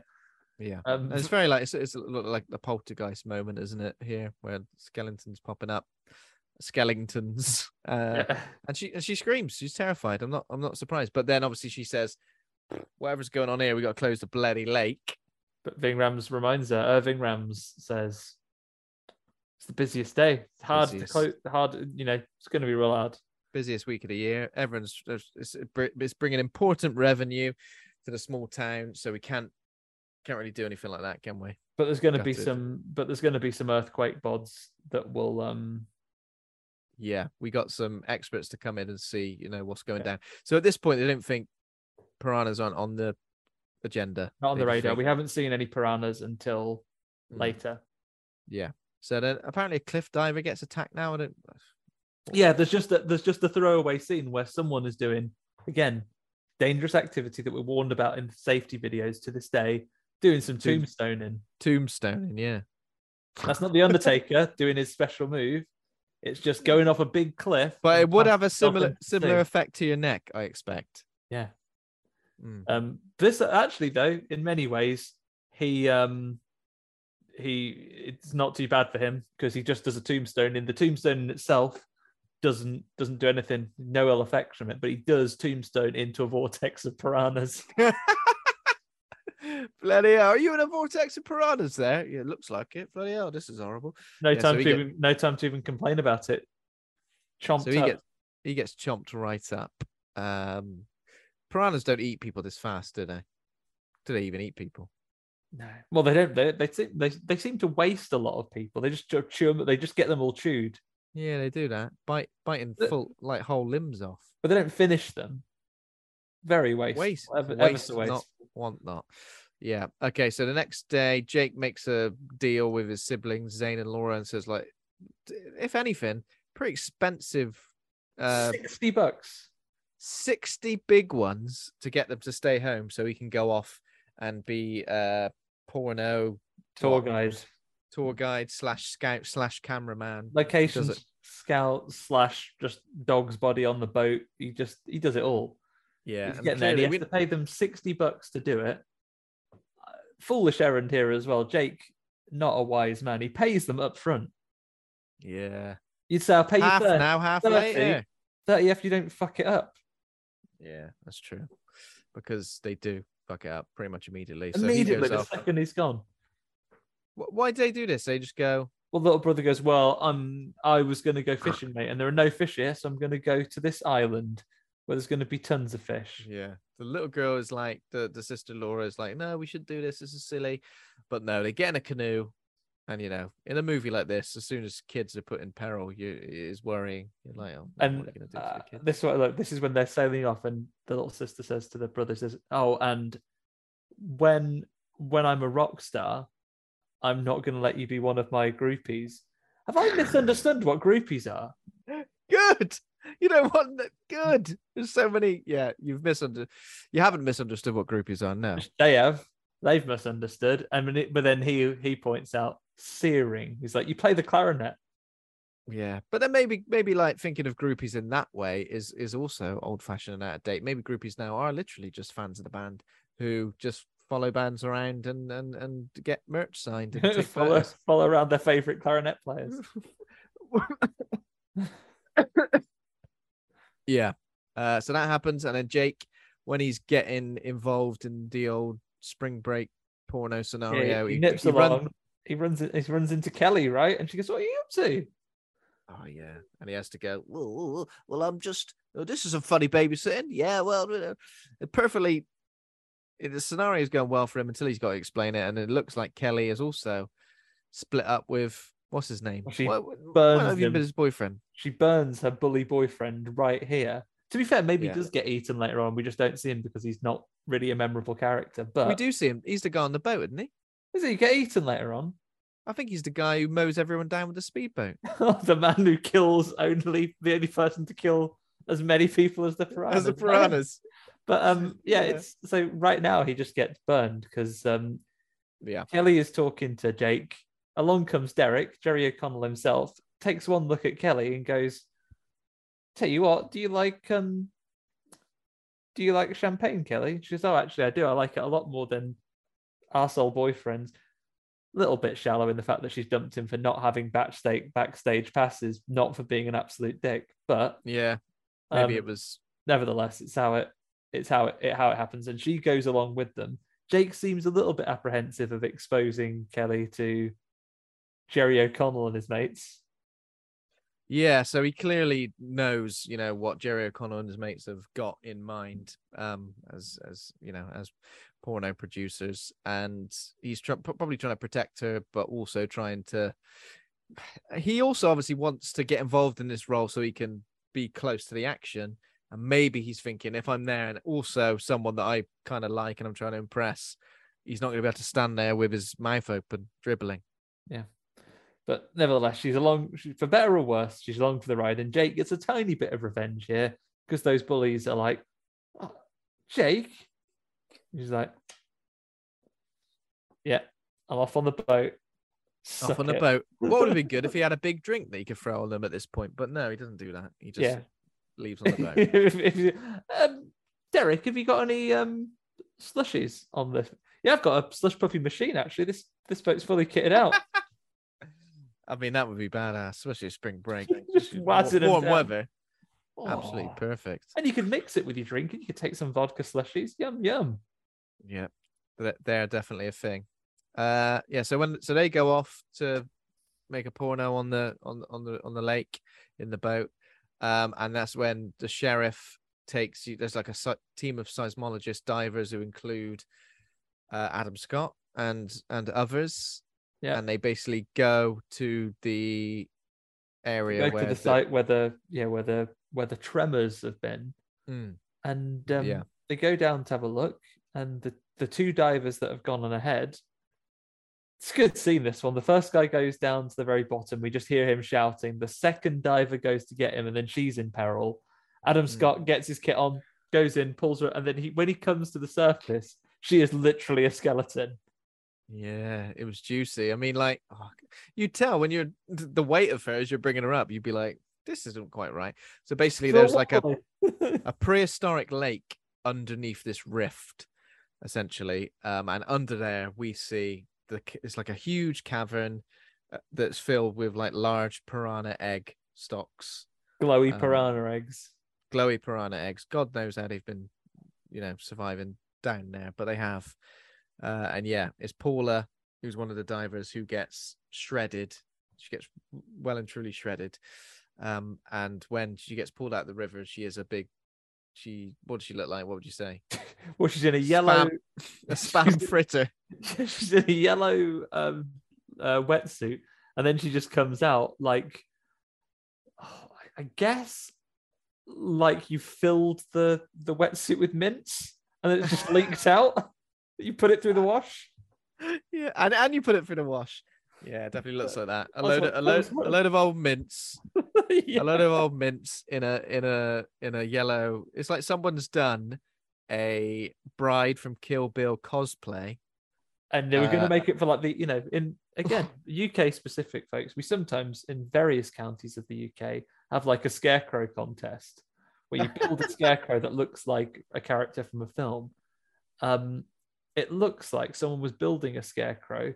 They've gone, I've got the old clothes, but I ain't got no straw. But I do have all of this mince beef that's about to go off. All this minced beef, which is days from being from expiring, and it's soaking wet. So just slam that in there.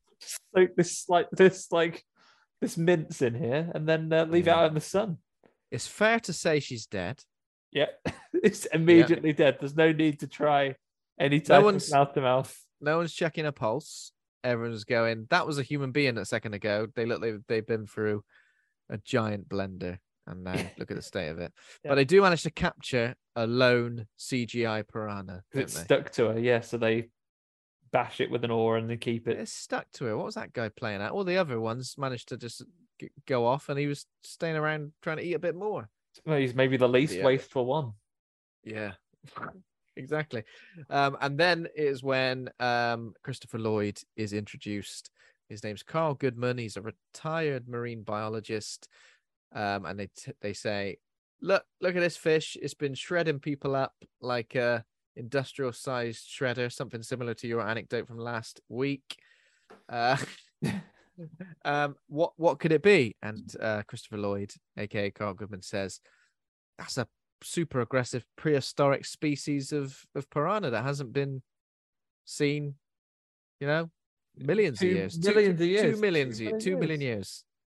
Yeah. And I think they theorize here that the piranhas must have survived through cannibalism. But 2 million years, even better at like biting and eating people. Yeah, 2 million years of evolution in a prehistoric lake where they've got access to nothing. Dead boring. Yeah, is that no? They've been eating each other. They're brilliant, and like, what a perfect bit of casting. Christopher Lloyd here does like eccentric scientist like no one else. Oh yeah, it is perfect. It's one of those roles where you're just like, yeah, there He's it is. Straight at 11. Little short cameo, but worth every penny. So good. Yeah, a little short cameo, but we do get another little scene later on, don't we? But it's mostly just this scene where it's establishing the rules of the Predator, which is good. It's nice when we've got an expert talking us through the monster and what to expect from it. He's great, and he's kept it in his thing. He appears in 3 Double D as well, Ben. He's back for a sequel. Is he? Yeah. A bigger role, or just about a roughly the same amount. Yeah. So he's there. He's there again. Meanwhile, while this has been going on, there has been, do we say it's tastefully done? There is opera over the back of it. A nude underwater swimming scene, because thankfully Jerry O'Connell has hired a glass bottom boat, and his talent, not Kelly, she's just a visitor at this point. So actual Kelly Brook, and the other model that he has, they do some naked swimming underneath the boat while him and his cameraman film it to opera music. Yeah. Impressed by the size of both of their lungs, because they're holding their breath for a long time. It's impressive. They would do well as those people who dress up as mermaids at like sea parks and go underwater and to make the kids happy. They do well. They're making Jerry O'Connell very happy right now, though, because he is losing his mind at his full frontal nudity here in this movie. He is having absolute whale of a time. It's having life. It's the cocaine, though, right? Has he? I know she's had any yet. No, he's not even had any. In this case, nudity is his cocaine. He is off his tits on it, but no, he's definitely on those. He's on the tits. He is loving it. So he's enjoying them being underwater, and at the same time, having spoke to the scientist, Elizabeth Shue phones her son. You just tell him to shut up because shut up a minute. He's clearly on this phone call with somebody who's trying to think, and then like as they're doing it, they are shouting the worst things for your mom who walked. Yeah. If someone else said, "Nah," you'd just say, "Nah," I'm just go, "Nah, I'm watching porn." That's what you'd say. like a fake out here where it looks like Kelly's been got because her like floaty chair disappears. Yeah, she's just left it empty. He swims out, but she's gone back to the boat actually and said, "Oh, don't you want to come and do the rest of these things?" And then the things they're doing next is do some body shots, is what they're doing. Yeah, doing some body shots. Tequila, very wasteful again. I'm talking about waste. Tequila just all over bodies. Most of it probably ends up on the floor. Salt on the bodies as well. And it's all fun and games until Kelly throws up over the side of the and boat. Just when it's a bit of a moment, because there's kind of a bit of pressure. It's like, oh, go on, do a body shot. And she does, and the girl uses the other porn actor uses it as a moment to snog Kelly. But it's okay. She seems to be going through there. Like, Jerry O'Connell is a little bit in the grey areas of consent. He's Robin Thicke in it. So he's out there. Wow. So he's up to that, and then they convince Jake and Kelly are gonna, maybe they're gonna get together. This is gonna be a kiss, which he throws up in his face. It'll be an interesting place to like get together. Where did you guys meet? Well, obviously met before that, but where did you guys get together? Well, we were on a boat involved in making a porno. Just prior to a piranha massacre. I mean, let's not, make one man's trash another man's treasure. You're saying you met on a porno shoot. Sounds seedy in the world of Piranha, but actually a very romantic story in the story of Love Actually. What a lovely couple, Martin Freeman. Oh God. Kind of remember that, but oh yeah, of course. No, I do remember that.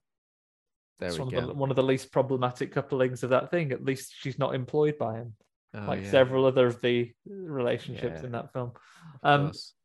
But in this case, this is the one they'd look down on. So, but this time Kelly's got poorly. Too much tequila. When we say Kelly, not Kelly Brook, not Kelly Brook, character of Kelly.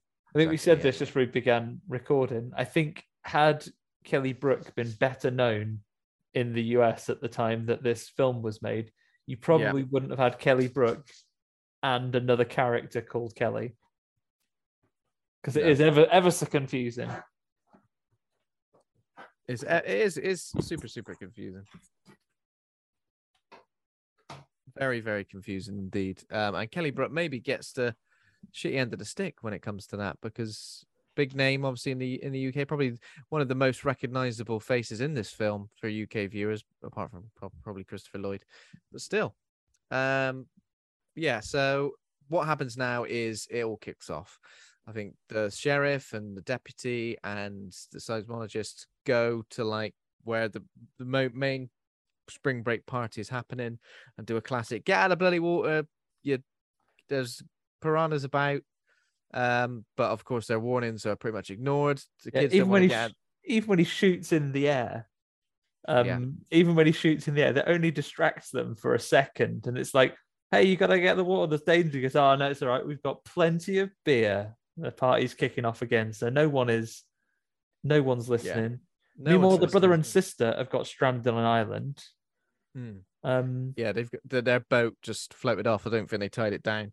That's happening. And then again, there's a bit of tension where we're supposed to think the piranha's probably going to get the sister because she stands on something in the water and then she's bleeding. In many ways, that Litter is the hero of that story, because the piranha's coming. She steps on some glass and then goes, "Oh, blooming hell!" Gets out. So actually, Litter and we get redeemed.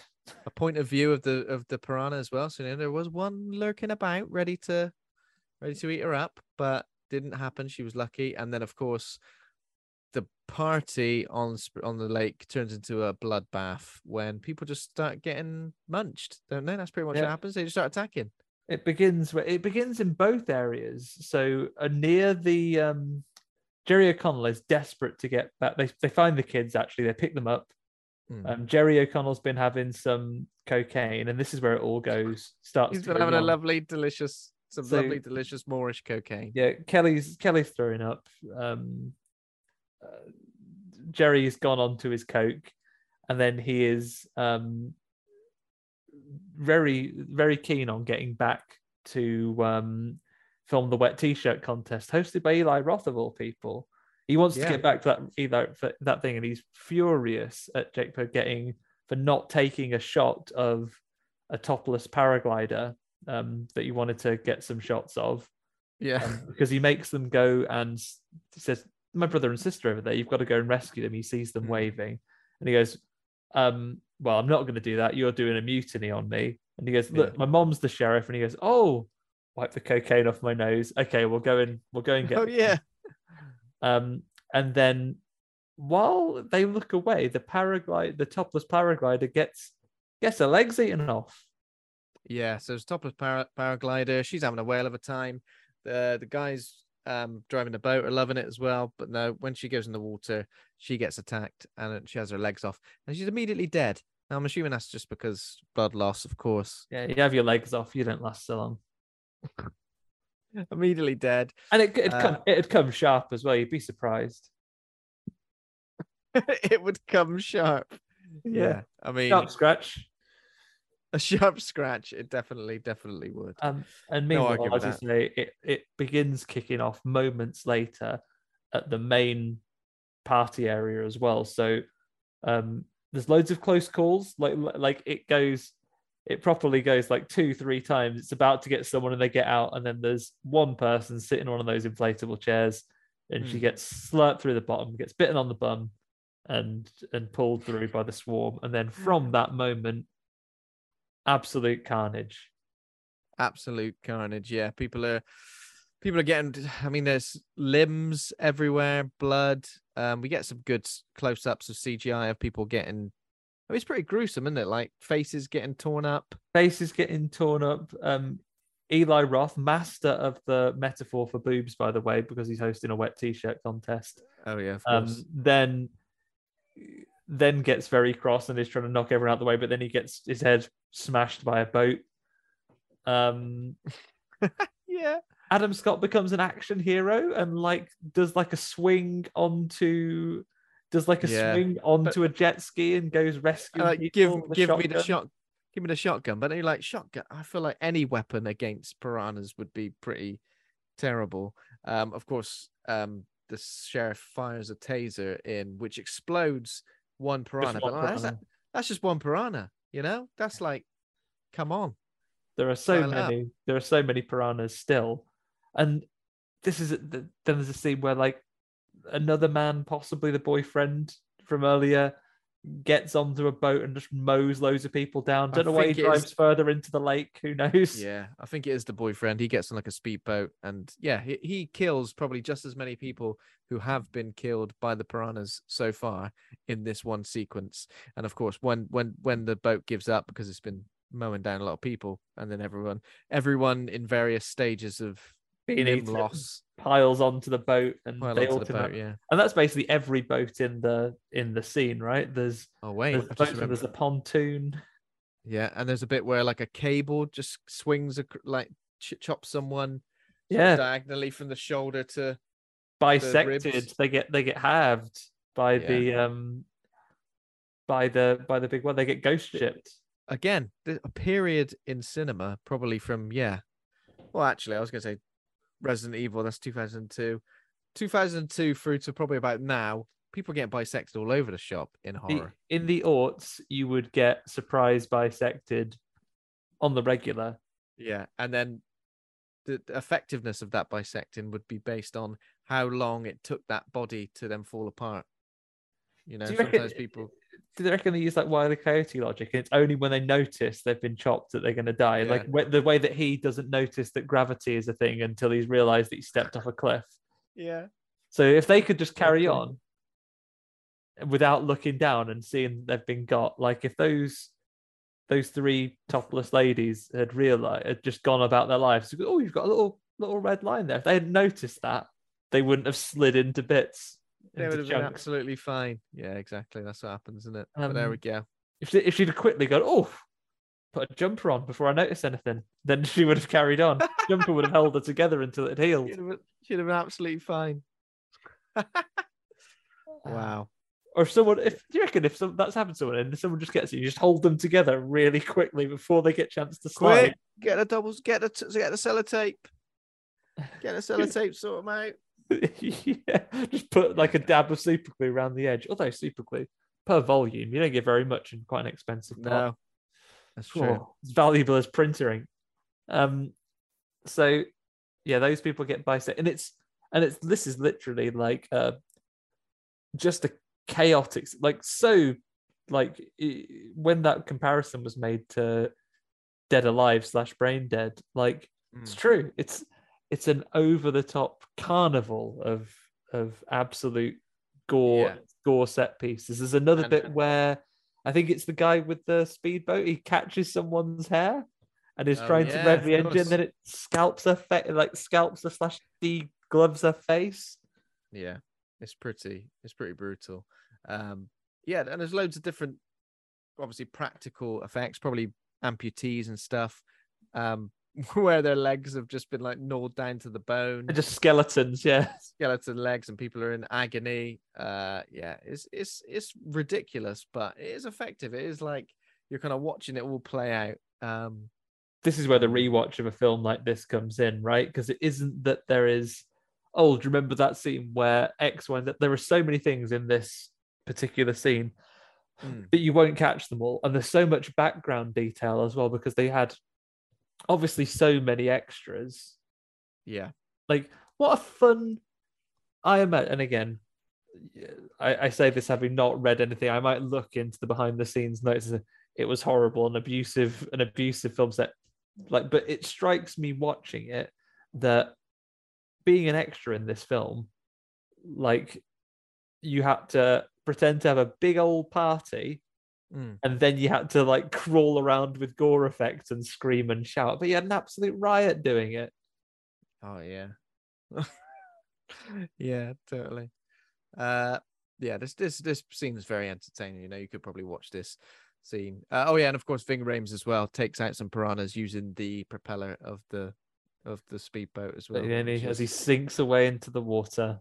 Unfortunately, we did lose him. Yeah, but did he die? Well, I think it's implied that he's dead, but he's not, because he's in the next one with metal legs, with titanium legs. Yeah, adamantium legs. Okay, so while that's all going down, everything on the porno boat happens as well. They obviously go and rescue the kids from the island, and that all happens fine. But then Derek crashes the boat into like some rocks, and the boat starts to sink.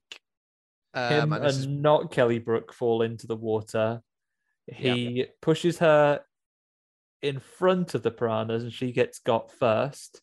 But then we get a few scenes of this that we haven't called out, but this is probably one of the most egregious. This is a 3D movie, scene where a piranha comes out from her mouth. Oh yeah, of course. Comes towards the screen.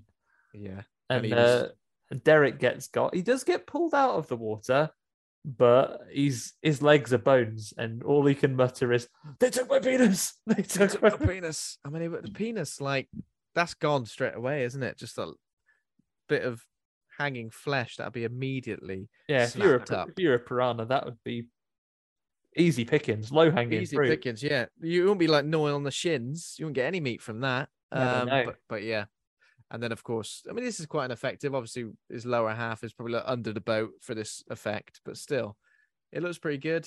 He's like bones. Yeah, he's like basically from the waist down, he is like a little mince press skeleton. He's a little bony man. It's pretty funny. And then we cut to, he's lamenting the loss of his penis, we see said penis. I assume it's his, not another person's, floating in the water. And a piranha chows it down and then burps it up. Yeah, do you think too gristly? Do you think actor Jerry O'Connell got a say in what his penis was going to look like? You'd like to think so, wouldn't you? And do you think they went for accuracy or aspirational? It depends, really. It depends what mood he was in. Maybe he was feeling a little bit like he needed some extra. Don't just enlarge those polygons. Just enlarge them. Yeah, I mean, is it going to be like, is it going to be just that they had a template? Oh yeah, we'll you know, got a knob template open. Yeah, we've it takes got ages to. we've got several rendered penises. Which one of these is most like you, and we'll use it? Or is it like, you know, Peter Cushing and so on, where they've got some painstakingly 3D recreated thing from all the footage of him for years? Jerry O'Connell had to stand in like a VR booth rotating Oh, yeah. for Make like sure you're in a period of slight arousal. Yeah. Yeah, not so it's illegal to show on cinemas. It has to be no more than this many degrees. Go overexcited then. Yeah, so we see his knob, and then I think a towel gets put over his head to sort of say he's definitely dead. Yeah, Kelly Brook like goes, rest in peace, puts the towel over him. And then I think so. Yeah, I think that the sheriff and Novak, who was Adam Scott, go to the sinking boat, attach a rope to the boat to kind of like all of them to like get off of it and climb over to that one. But Kelly is trapped in, like, I guess, what would you say, the kitchen? She's part in the of underground. Yeah, because when Derek crashed the boat, the glass bottom is broken and the kitchen is being flooded and she can't get out. So she's in there. Piranhas are like trying to get at her as well. And the only way it seems to be able to get to her is for somebody to swim under and swim into that bit to get them out, which obviously Jake says he's going to do. He's going to do it. Argues with the mom because it's all his fault that she's there, which is true. And then she says, "You've got so much explaining to do." After Kelly Brook states that she's going to be strong because she's a pole dancer. Many strings to her bow, Kelly Brook, it would seem, her character at least. But unfortunately, she doesn't last much longer. Yeah, she gets, unfortunately, partly because they try to put everyone on the rope at once and it sags, partly because she's got long hair and the piranhas get it. Yeah, both of those reasons. I mean, come on, should have. I know they're in a rush and they're all pretty stressed. They've had a stressful day, but you got to think these things through. But yeah, Kelly Brook, I mean, it's not the most glorious death for her, you know, or over the top death. She kind of just gets pulled in and deaded. Enough piranhas jump up and grab her, so she falls into the quintessential vortex of piranhas and gets got. The water turns red, which means, you know, it's over for her. And Jake's plan basically is the ropes come loose, so he ties it to himself, swims under, grabs Kelly, and then says, drive away real fast. Throws Jerry O'Connell off the side first, but he's not dead. Oh, yeah. He comes out and he gets to mutter wet t-shirt to him a few times first. So he throws him in the water. I mean, technically he was going to die of his piranha injuries, but has Jake just murdered that man?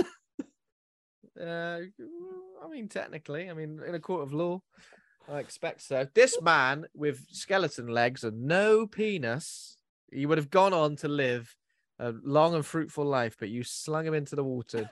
You guaranteed his being eaten. Guaranteed his demise. While the piranhas are finishing him off, you're right, you can swim underneath, and then he gives them. Put it to you, Ben. Sound like I'm in a court of law now. That it takes more than 10 seconds to swim out of that boat. I feel 10 seconds was nowhere near enough time. No. Especially as they waste some time by stopping to have a little kiss. Oh, yeah, that was ridiculous. But luckily, the piranha... I mean, this is obviously a second later. Don't the piranhas sort of like stop before they get to them to sort of look at them? It's really weird. Yeah, they have a little look to go, right, let's weigh this up. I've never seen two people together with that rope in their hand before. Yeah. Or maybe they're just psyching themselves up because they're a bit full. So, I mean, another one.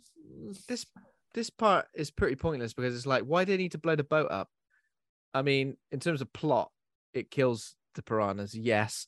But in that moment, you'd be like, let's just get her out. Why are we going to try and blow the boat up? So releases the gas from these propane tanks in that kitchen bit and then uses a flare, which he lets float back up into the boat. Yeah. And they get pulled away just at that moment. I mean, trying to time all that to happen. I know in a movie it works, but trying to time all that to happen in this scenario while also trying not to get eaten by piranhas, I feel like would be too difficult. And also, if that explosion is going to, the pressure wave in the explosion we see kills the piranhas, but the people are fine. I know a person is bigger than a piranha, but surely at least make you ill. It's not a prehistoric person. These are prehistoric piranha. I feel like they're made of sterner stuff than your run-of-the-mill piranhas. Maybe as a result, they're weaker to modern things like bombs. Yeah, they've never been around bombs. Never They- didn't grow up they're around bombs. so good at, like, if it had been a volcano that had gone off, olden days explosion, fine. But a propane gas explosion, their bodies aren't attuned to those. No, not at all. So they're gone. They're gone. So and yeah, that- and essentially it's like, oh, it's a happy end. All the piranhas basically get killed in this big explosion. Well, I say all the piranhas. Surely they'd be elsewhere as well. yeah, but sure. no. Just the piranhas in that bit. Are we led to believe that at the main dock, they, in the course the of the same film, they whirlpool. got all of them? Yeah, it doesn't quite make sense, does it? But of course, this happy ending is short-lived anyway, because then Mr. Goodman, Christopher Lloyd, calls up, and you're like, "Come on, mate, get to the point. What are you talking about these reproductive organs for? I'm not interested in that." But he tells Sheriff Julie that the reproductive glands are not mature, which means the fish they've killed are only the babies. And in perfect timing, as it would be had, Adam Scott is saying, "Well, where are the big ones then?" And then a giant piranha leaps out of the water and eats him. Yeah. And that's the end. And I'm assuming in Piranha 3 Double D, there are big piranha. Yeah. They're roughly the same size as the ones in this one, but it's a completely unconnected thing because they get pumped into a water park Got you. because he drills a well to do it. They do evolve to walk by the end of the film. Come again? They at the end of the film, Christopher Lloyd, spoilers for Piranha 3 Double D, but honestly, I don't think it's a seminal piece that you're going to be like, oh, spoiled that for me. But the thing at the end of that one is because they're teaching themselves to walk and they're beginning to walk on land. So yeah, it's a wild and crazy ride. But we do see at the start of Piranha 3 Double D that that the town from this one is basically like, you can't go touristy anymore because even though they're trying to exterminate the piranha, they're all over that lake now. Which I guess they are a native species to that lake. They should be protected, I suppose. Protect them as their lake. Yeah, that's where they live. I tell you what, re-gear your tourism industry. Go and have a look at these piranhas. Yeah, for God's sake. Well, that's have pretty good. lots of piranha merch. You could have you could have your legs off and eat them. Yeah, little skeletons. Okay. If you had really hard skin that you needed to really get sorted, you put your feet. That was a popular thing for a hot minute, right? At the shopping mall, go and have your thing you put your feet in. Yeah. What happened to that? Was it deemed to be not very nice to the little fishies, or was it deemed dangerous to the feeties? Can't remember. Oh, I'm not sure. One of those things, or the great leveler of all retail, maybe COVID. Who knows? Because COVID, little tiny little fish, unemployed. Yeah. Swimming around, devastated. Okay. They've had to reskill. They're all app developers now. All these little fish. They're all piranha actors, bit part piranha actors. Just a little role in the background. Enough of them to get together, and they have to CG, and they can appear as one piranha on screen. A whirlpool. Let's all get together and be a piranha whirlpool. Okay. So there we go. We've got to do a bit of name game. Luke's obviously not here to facilitate that, but I've got just one. I don't know if you've got any. I've managed to come up with 3 in the course of the episode. Will any of them be the same as yours? Let me do mine first then, just because then, if it is that. Okay. What's the description of this film? I can't remember.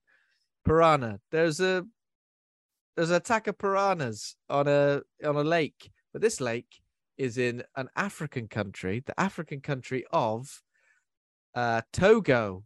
So it's not quite this country, but it's pretty close to this country, which is the film is named after. Oh, is it Sahara? No, it's not that. It's a country. It's not the desert. Oh, I thought it was near the desert. You see, so it's not in Togo, but it's nearby, and they're attacked. The lake is infested by another country. It's in Togo, which is near the country where this is set. I guess that doesn't make sense, but you know what I mean. Near is the first bit. So near something that sounds probably like if Hara. if you're gonna list the top 3 African countries, probably in terms of export, maybe. Pretty sure this is one of them. Oh God, now I'm really testing my knowledge of the economies of Northern and Central Africa, because I'd have personally said Kenya, Nigeria, but it can't be those because that doesn't work with this rhyme. It probably is Kenya, Nigeria, and Ethiopia, to be honest. Do you give up? Yes. Near Ghana. Near Ghana. Foolish. Yeah. I should have got that one. I should have written down my description of that. I kind of just did it on the fly, so I apologize. But that was hard. Near Ghana. I'll give you a clue here. Mine don't rhyme that well. Okay. So, but hopefully you'll get it. So, a lake, a hotspot, which is a hotspot for teens on spring break, it suddenly becomes under siege when an underwater rift unleashes a deadly swarm of bendy yellow fruits, which cause carnage. Just banana. Banana, correct. Just banana. Next, famous pet detective is called in when a lake celebrating spring break is attacked by a sacred white bat. Oh, is it the name of the bat? It is the name of the bat. Oh God, I can't remember. Ace Ventura wasn't a film I saw that much growing up. I was all about Liar Liar, you see. I don't know the answer.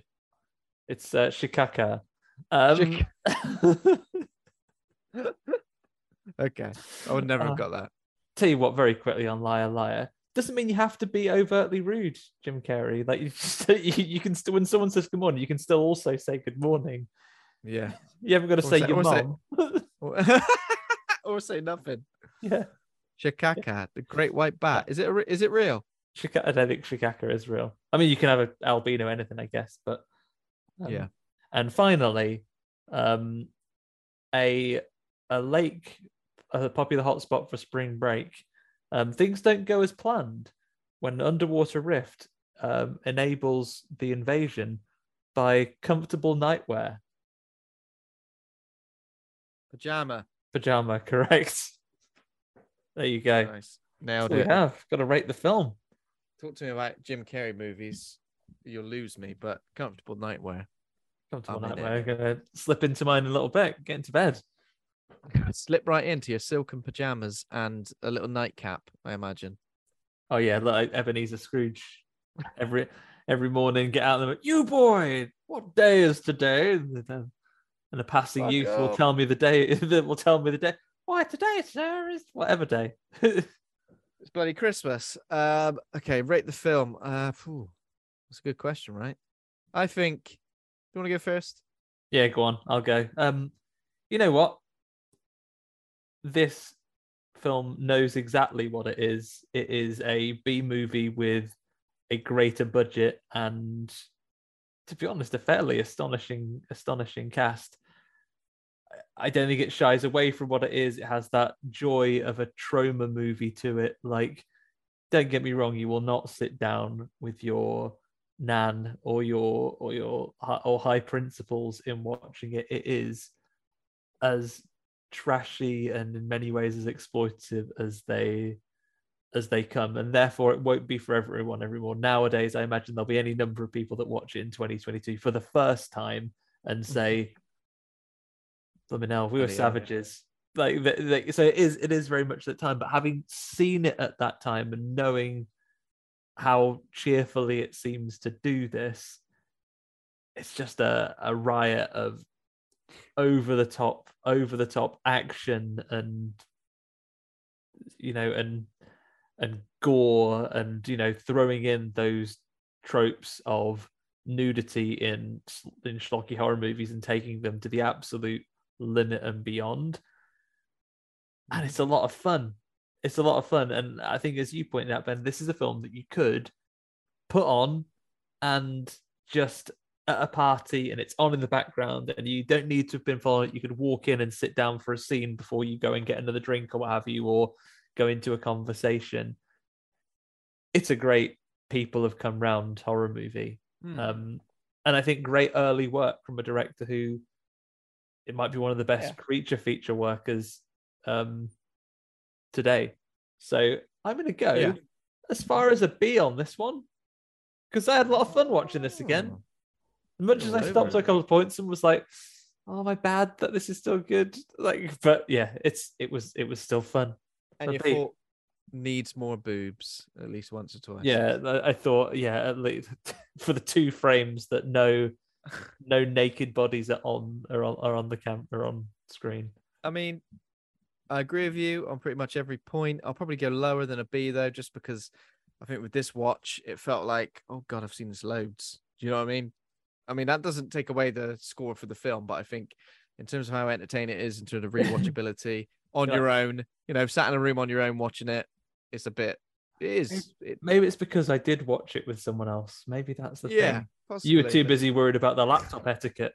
Oh, that's not how you look at porn on your laptop, son. Bloody hell, this is ridiculous. I'll just go for a C for this one because I think it is enjoyable. I would like to watch 3 Double D, even though you said it's worse, but still, I'll give it some attention. It's a great creature feature, really effective effects and gore, and in terms of it ticks all the right boxes that a creature feature like this should do, and it does sit between the really naff creature films and B movies. It sits nicely in between that, and it's a great sort of starting point to look into the movies of Alexandra Asia as well. So if you like this, definitely go and check out Crawl. Hills Have Eyes remake as well is a pleasure. We should really do that. And I love that movie. Much. Yeah, but yeah, I think I'll go for a C just because of, I guess, don't want to go too crazy. Better than Sharknado. Yeah, every day of the week. I tell you what, go on alone with that one. Watch Piranha every day of the week before.